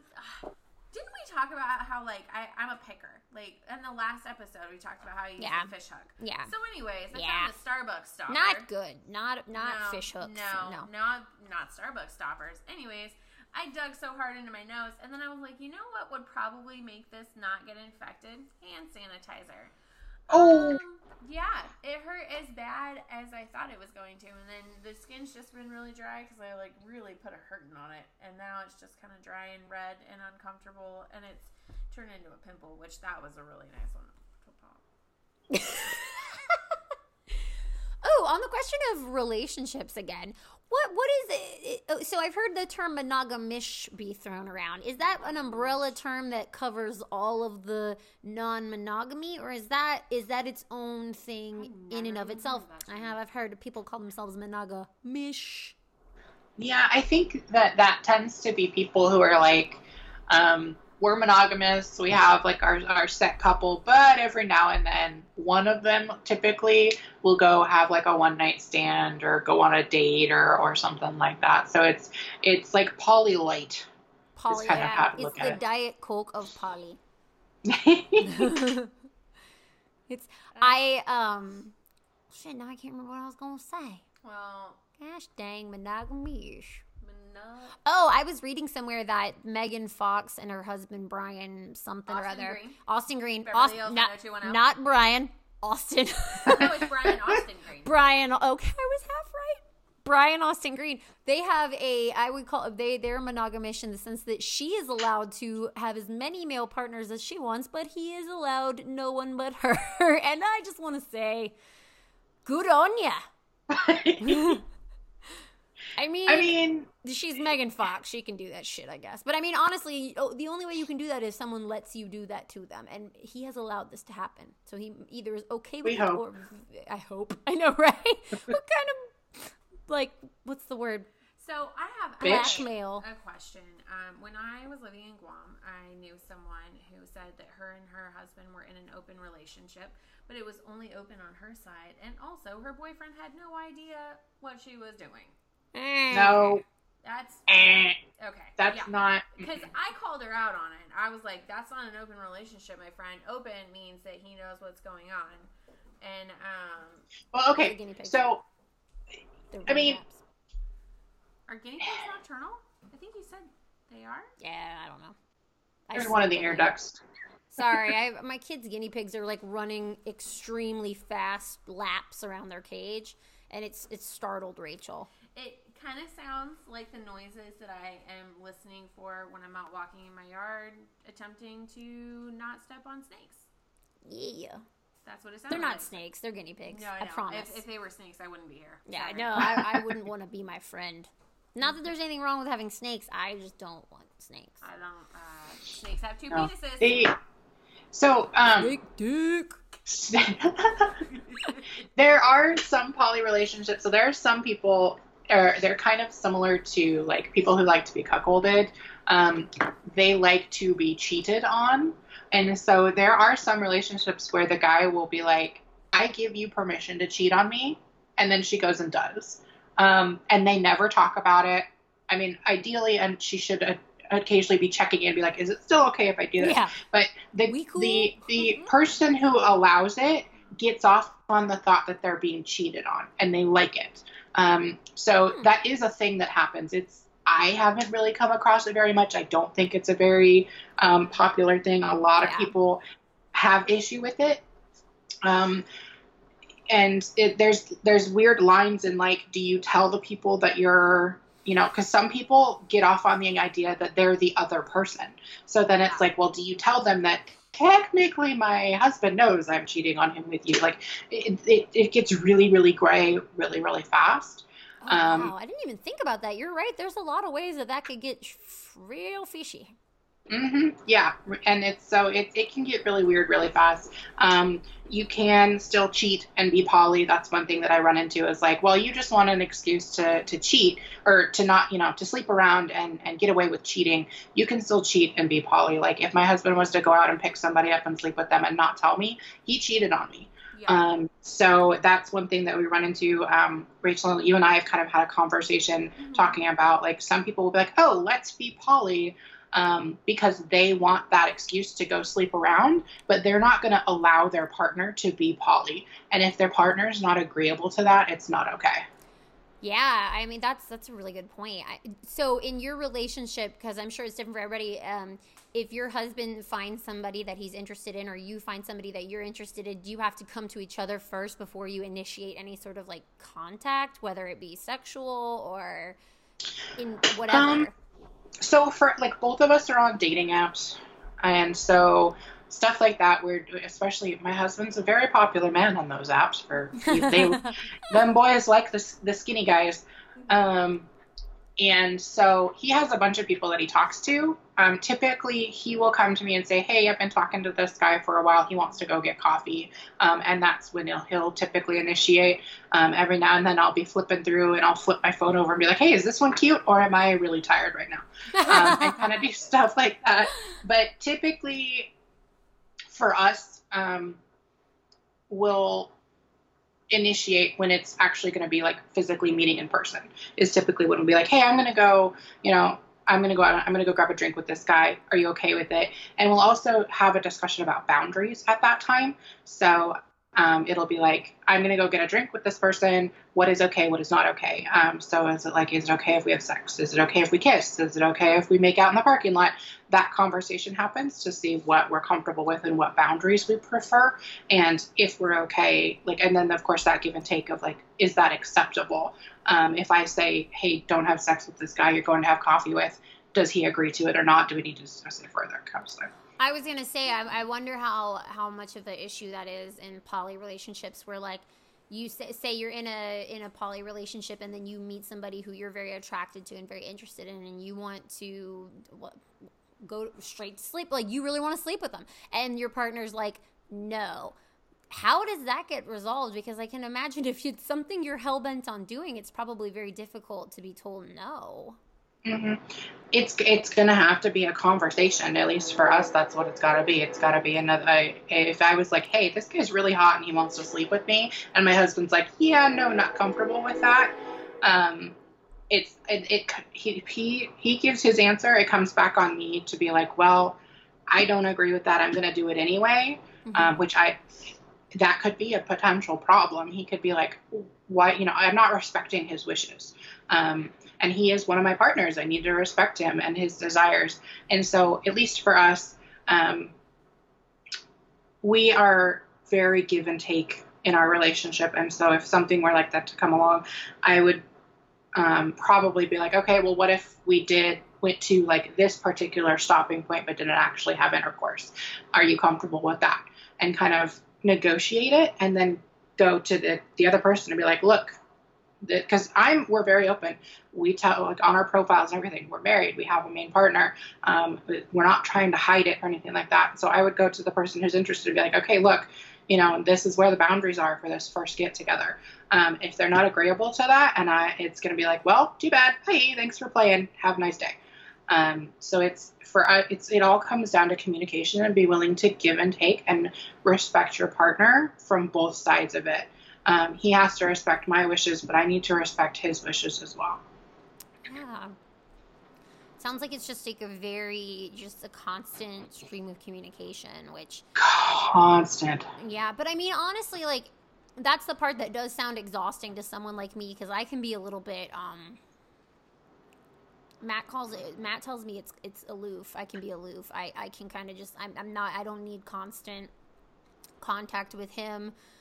To be, like, I'm not very clingy or needy, and so the thought of having that constant stream of communication sounds very stressful to someone like me.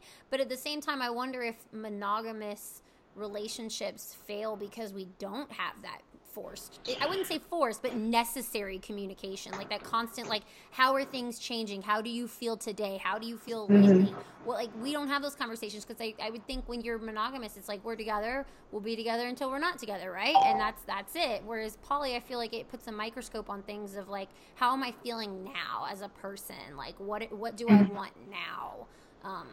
So I don't know. Yeah. I mean, you're dead on. Like, one of the major things that you come across with relationships not being very successful is that they don't communicate. But I think what happens is, at first you do communicate, when you're first getting together with someone, as you're getting to know each other, and then you never check in. Yes. So it definitely, I can completely see, like, having multiple partnerships and trying to maintain those multiple partnerships can seem exhausting. For me, like, I have severe major depressive disorder. And so I have low energy to start with. So that sometimes the thought of trying to maintain relationships with multiple people is just like, it makes my brain want to just go, nope, nighttime, good night, I'm going to sleep now. Yeah. But it also is something, so like my husband and I have been together for so long that we don't have to communicate as often, as intently. Yeah. So that communication that I'm talking about will happen, and when it's like, hey, I'm going to go on a first date with this person, and we need to discuss boundaries. We don't have to discuss that every single day. But he's got a psychology degree, so he's there. How do you feel, and how does that make you feel? And I have to be like, knock it off. You're not my shrink. Yeah. So I think something that people don't necessarily realize is that as long as you're checking in, you will fall into this rhythm with each other and with these other relationships that you're in. Our best friend, that's part of our polycule, like, we live just a couple miles from each other. We all work in the same place, so it's kind of easy to see each other at least a little bit and kind of maintain that connection. But over the last year or so, we've really kind of just fallen into this rhythm where we understand each other, we know each other, we can kind of usually get a feel for what's going on without having to have some in-depth conversation. And that kind of alleviates some of that pressure to feel like you have to be pouring this energy into this relationship, is because you've established something.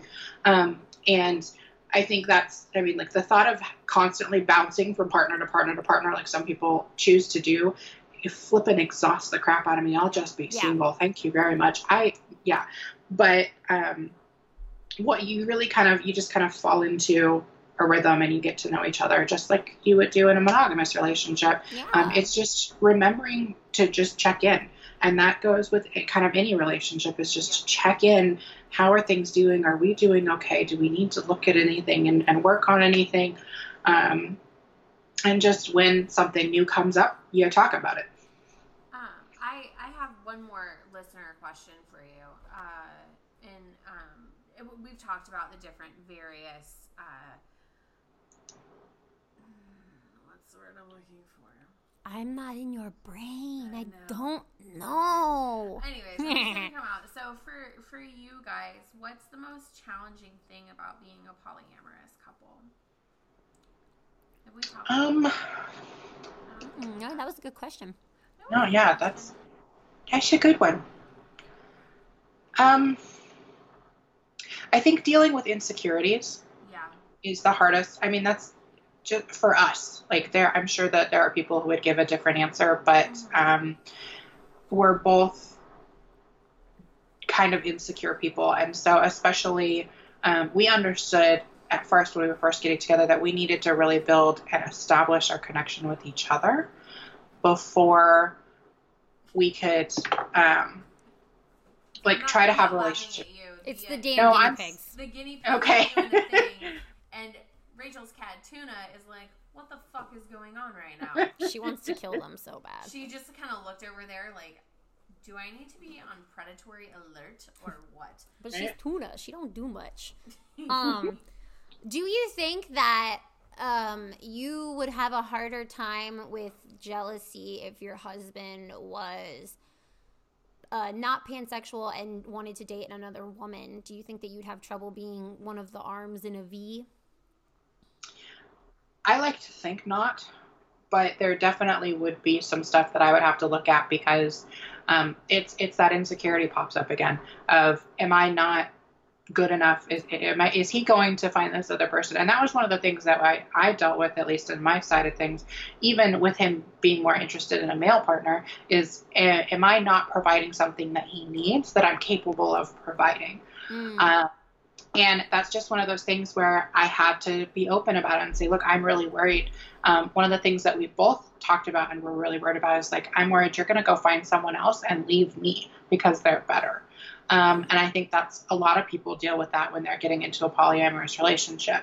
And it just comes down to talking and being like, you know, he's of course, oh, that's never going to happen. I'm like, yeah, okay, buddy, whatever. It's hard to be reassured when everything is so, you know, like you don't know. You just never know. Even in a monogamous relationship, you just never know. And it really kind of sometimes just comes down to you have to have faith in that person that they will hold up to that. And that if something changes, they will come to you and say, something has changed and we need to look at it. It kind of sometimes you just have to trust them, and that it comes down to not having any other option except to just trust them that they're going to hold to the agreements of your relationship, which makes me sound like Sheldon from Big Bang Theory. But you just, at some point, you have to let go and trust. That makes sense. I read somewhere, and I can't remember exactly what it said, but the gist of it was just talking about how deep down people, when it comes to cheating, it's not the physical act that causes so much discomfort for us. Like deep down at like a base level, we're afraid of losing what we have. So our home, our money, our relationship with our family, our children, things like that. It's kind of like, it's not even so much that we are scared of losing the person. It's losing our life, because the way we shape relationships, we build everything with somebody. We integrate every aspect of our life into another person. And then to lose all that, you know, to have everything in your life connected to whether or not you are romantically involved with a person is why cheating is so, or infidelity in general is just so hard on us. It's not so much that, you know, I don't know. I don't remember I'm going to look that up where I read that, but it kind of hit a note with me. I was like, that's a really good point. I don't think it's so much that it's a physical thing. It's more of an insecurity thing, like you said, where it's like, I could lose everything I know. Mm-hmm. Yeah, it can really, something like finding out that your monogamous partner has cheated on you absolutely shakes the stability of your entire life. And it can be very violating that they did that to you. And it can be really nasty. Absolutely. I just want to say you're super eloquent. Like, you're eloquently saying things that I think about, but in a potato kind of way. You talk real good. You talk good. Why say many word, less word do trick. The flavors get to know each other in the pot. I'll stop. It's 1 a.m, Rachel. It is. We should probably wrap this up. I don't want to, because I'm loving this. However, I have to be up in 5 hours. I have to be home before Zach leaves for work. Which is very early. Our husbands go to work ungodly early. Yeah, so Zach has to be. But they got nice abs. Stay with them. Yeah. Oh my gosh, I need to find it again. I found a thing that made me think of you, Rachel, because it was like a cat that it was like a black or brown cat that they put sprinkles on. It was like, when you looking like a snack. He's a snack. Look at a whole meal. I know, it was so inappropriate at his chief pinning. I was like, ooh, you looking like a snack. And his mom was like, what did you just say? And I was like, we're keeping a spark alive. He a whole meal. You just look at her and say, just appreciating what you created. Right? You could say being polyamorous, you're just real hungry. You need lots of snacks. One snack, not enough. I can't. I'm just thinking about food now. I just keep thinking about how clean your house could be with like a few adults just taking care of business. But then again, my sister lives with us and the house is a wreck. But that's because she's my sister and we both have kids and our kids are messy. But in a perfect world, a bunch of adults all pick up after themselves, right? That happens. That's a thing, right? Have you been to college? I was going to say, all the roommates I had before I got married, it was not like that. And I did not help because I am also not tidy. I am intelligent and artistic, and those types of people don't have to clean up after themselves. Do you talk real good, too? I talk real good sometimes. Have you seen Dumplin'? Not yet. On Netflix? Oh my god. Oh, I haven't watched it yet, but I want to watch it so bad. Oh my gosh, it's adorable. How about it was y'all, so good. A, you watch Pen 15. Oh yeah. firstly, Oh yeah. We have to watch and that. then you should watch on my Letterkenny. list. And then watch Dumplin'. So I'm obsessed with this Pen 15 show because the two girls that wrote it, they're using their real first names, and then one of the characters, Maya, the inspiration, they're literally playing themselves as 7th graders. Like, so in an interview that Maya gave, she was like, yeah, I masturbated a lot. I didn't masturbate until I was in college. What? Yeah. I can't. I was young. College. Young enough to not understand what I was doing. Well, there's this scene where she's going to town on a pillow. I never went to town on a pillow, but I think that's pretty common. From what I understand, Really? it's common to hump pillows. I just never did anything like that. Like, I definitely remember, like, having sexual thoughts as a child and kind of having, like, that feeling of, like, I want to do the sex. But then, like I said, never masturbate. I didn't start masturbating until after I started having sex. Like, that's how Catholic I am. there's a scene where she excuses herself to go to the bathroom. She says she's got to poop, and so I can't remember, but anyway, she's in there and she's fiddling her diddle. That's the technical term, and she's Fiddling the did. She's like, sex. She just says sex. Penis. Trying to dirty talk? Sex. Yeah, dirty talk to get herself turned up, and she's like, fingers. Oh my God. I need to watch this. I just like because it's exactly the same time period that we were in 7th grade. Yeah, and like, so the first episode, Maya walks into school with a god-awful bowl cut and a Care Bear sweatshirt that I indeed had my 7th grade year of high school. You weren't very popular, were you? Middle school. I was hella unpopular in middle school. I was friends with a lot of people, but I didn't Our whole school was like that, though. Like, yeah. Did you guys go to a small school? We did. Yeah, Okay. I think for the most part, our school was pretty inclusive with everybody. Yeah. That's nice. You know, Mine was not. No. 7th grade was probably the most difficult year of school for me, but then 8th was way better. High school was I just pretty would chill. never want to relive 7th grade. Like, I I applaud feel like those 7th women. grade is just a bad time for everybody. Like, who am I? Where do I fit in here? I was so shy that I let one of my teachers call me Rochelle for all of 7th grade, and then in 8th grade he started calling me Rochelle, and someone was like, "Her name's Rachel." He's like, maybe she shouldn't put an E at the end of her name. God damn it. It's her fault. I remember in 7th grade, that was the year I got my period. And so there were several unfortunate, I'm a late bloomer on everything. And I still haven't gotten titties. I'm waiting. You want to talk about late bloomer? I didn't get my period until right before freshman year. Are you kidding me? Wow. Okay, so you bloomed later than me. I got mine in Well- 5th grade, 6th grade. You're just a blooming onion. I went to Ocean Shores, and the water was dirty, and I thought that it was just dirt from the ocean water, and it wasn't. So then I had to ask my mom for a pad, and all she had were those ultra long ones, so it went all the way up The to like, overnighters. my lower back and my fucking belly button. I remember Jesus. crunching every step I took.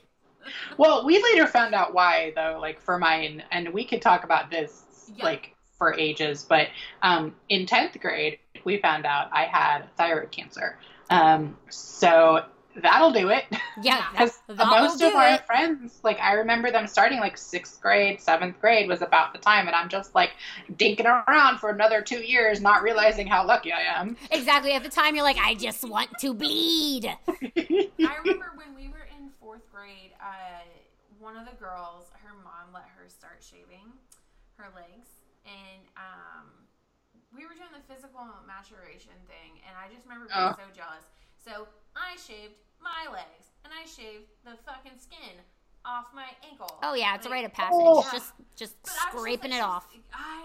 Oh man, I thought she was so cool, and then I shaved like this 1-inch patch of skin off of my Oh, God. And I just remember being like, I don't Never like this. shaving again. Yeah.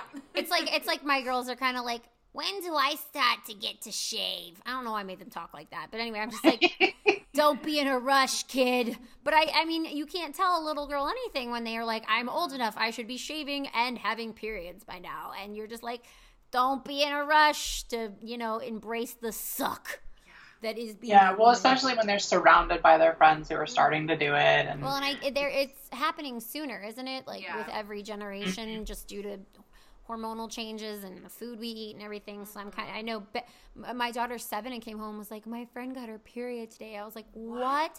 But I think that she was older though. The girl was in, I think, 5th grade, which I guess that's normal. But I was just kind of like, it just kind of hit me like, oh my God, I'm going to be having like this is going to happen in our house soon. And it's like, and it's going to be fucking awful. Because you know what's worse than tweens having their period? Nothing. Yeah. Nothing. Tell your husband, just brace yourself. Oh yeah, I already told Matt. I was like, just go get an apartment and just leave. Like, I won't be mad. Just send money. And he's like, okay. He only grew up with brothers. He has a half sister, but they were not close. She's quite a bit older than him, and they were not close. But he only has brothers, so like, I'm very eager to watch him suffer through their teen years. So he's already starting to get some gray hair. He's going to be looking like Juan Stamos for real. Zach has blonde hair, and I dig it. I'm like, you want me to get that touch of gray for you? Because I fucking love the salt and pepper look. I dig older dudes. I was going to say, it's crazy because now that I'm like, coming up on 30, I'm like, okay. Your taste definitely start to change. Nope. We're not. You've always. Yeah. Okay. I do remember the impression a college professor who was like old and had a limpy, gimpy leg from combat. No, like he just like limped. He was old though. But I remember being like, okay, and then being like, you're bad. You're bad. He's old and married. But now I bet if I saw him, he'd probably look really old, and I'd be like, nah, fam. Anytime I see like a particularly old but kind of attractive, like, I don't know how to explain it. I always wonder what their balls look like. But I mean, balls are already pretty unfortunate looking. My point exactly. I mean, do they get worse with age? I don't know. I mean, gravity is a thing. Oh, so they start to sag like titties. Yeah. Yeah, titties. Can't wear those short shorts, those Ranger panties. Oh my God, the day Matt can't wear Ranger panties anymore, I'm going to have to leave him. I'm serious. I fucking love the short shorts on guys. I think it's so sexy. And like the little khaki shorts they wear in dive school. Meow. We didn't have that, but I have a flight suit and I'm okay with it. What up, flight suit? They looking like snacks. Yeah. Speaking of snacks, I have strawberry shortcake in the fridge, and if you think I'm gonna eat some of that before I go to bed, you would be right. I have ice cream. Which, so Zach brought home this ice cream yesterday, and I wanted to taste test it because it was almond flavored. You're like, I need to taste with it. raspberry swirls and raspberry fudge brownie bites in there. Oh, I am here for that. Oh, yeah. Well, I kind of ate a decent amount of it. I tasted it. I just had to like thoroughly make sure that it wasn't poisoned. And so I grimaced a little bit when I saw Zach pull it out of the, it was like one of those big like half gallons. And I just ate it out of there. I was just spooning. You're just saving water. Yeah. Less dishes. He pulled it out and he's like, how is it? And I was like, I don't know. Like he's not going to open it up and see the evidence. I don't know. So he opened Lennon it up, did it. And he just looked at me and was like, Rachel. Shut the He's fuck like, up. how much of this did you sample? And I was like, a lot. You can see how much. None of your fucking business. None of your fucking business. All right. Well, thank you so much for doing this after work. You're amazing. Yes. I wish we could go on. This will not be the last we hear from you. I'm okay with that. Too. I text her all the time. Like, hell yeah. Well, I mean, she's like having her on the podcast. Well, it cannot be the last time. Absolutely not. We can talk about other things because you have such a plethora of knowledge about all the things. And I've been texting her my questions for years. Yes. Years. Yes. As soon as I came back from Guam, I moved back. Guam. Alicia, what's your text message number? Guam. Let me get that. I'm back from Guam. Let me get those digits, girl. I got questions to ask you about robots. Matt calls his friend from Guam a Oh, God. That was a really bad documentary. What was it called? It was My Sex Robot. Oh, it was so bad. Is that what it was called? I don't trust robots. Oh, I can't remember. Especially the kind that fuck I you. blanked it out. I texted Alicia after I watched it, and I was like, "Dude, you need to watch this," because it made me uncomfortable. And it wasn't the having sex with the robots that made me uncomfortable. It was the fact that these guys. It was that one guy that was like, "She can't say no." I'm like, "Hold up, that's rape." Red flag. Yeah. And then another guy had broken up with his girlfriend broke up with him because he's fucking weird. And he just decided he was a what's it called when an incel, an involuntarily celibate. Oh God, they're assholes. They're monsters. Yeah, and that's basically all these people were. I mean, I am the last person to kink shame. Like, you do you, boo boo. But when it's not about the sex and the kink at that point. It's about control. Well, and that's exactly what the documentary. That's exactly what the documentary left me feeling like. Like, it wasn't like, hey, I have this cool robot. It's like, I can do whatever I want to them because they can't say no. Yeah, if that's the thing that's getting you off, I mean. Yeah, and that's exactly. And there was one guy who had his girlfriend pretend to be a robot. Yeah. What's it called when you like go under and hypnotized? So whenever he said like certain words, she would turn into a robot. That's fucking crazy. You did a really good job with that. Are you sure it wasn't you? A lot of robot voices. I am a robot. Exactly. Turd nuggets. Zach and I were driving somewhere and I was robotically navigating. Turn left here, please. Anyway. You are going too fast. Too fast. Too fast. Anyways, we've been at this for like almost 2 hours. Yes. You know, you guys are so cool. Like, it's so late for you guys over there. It's okay. I'm gonna chug some coffee. We literally like have been looking forward to this ever since I hit you up. Yes.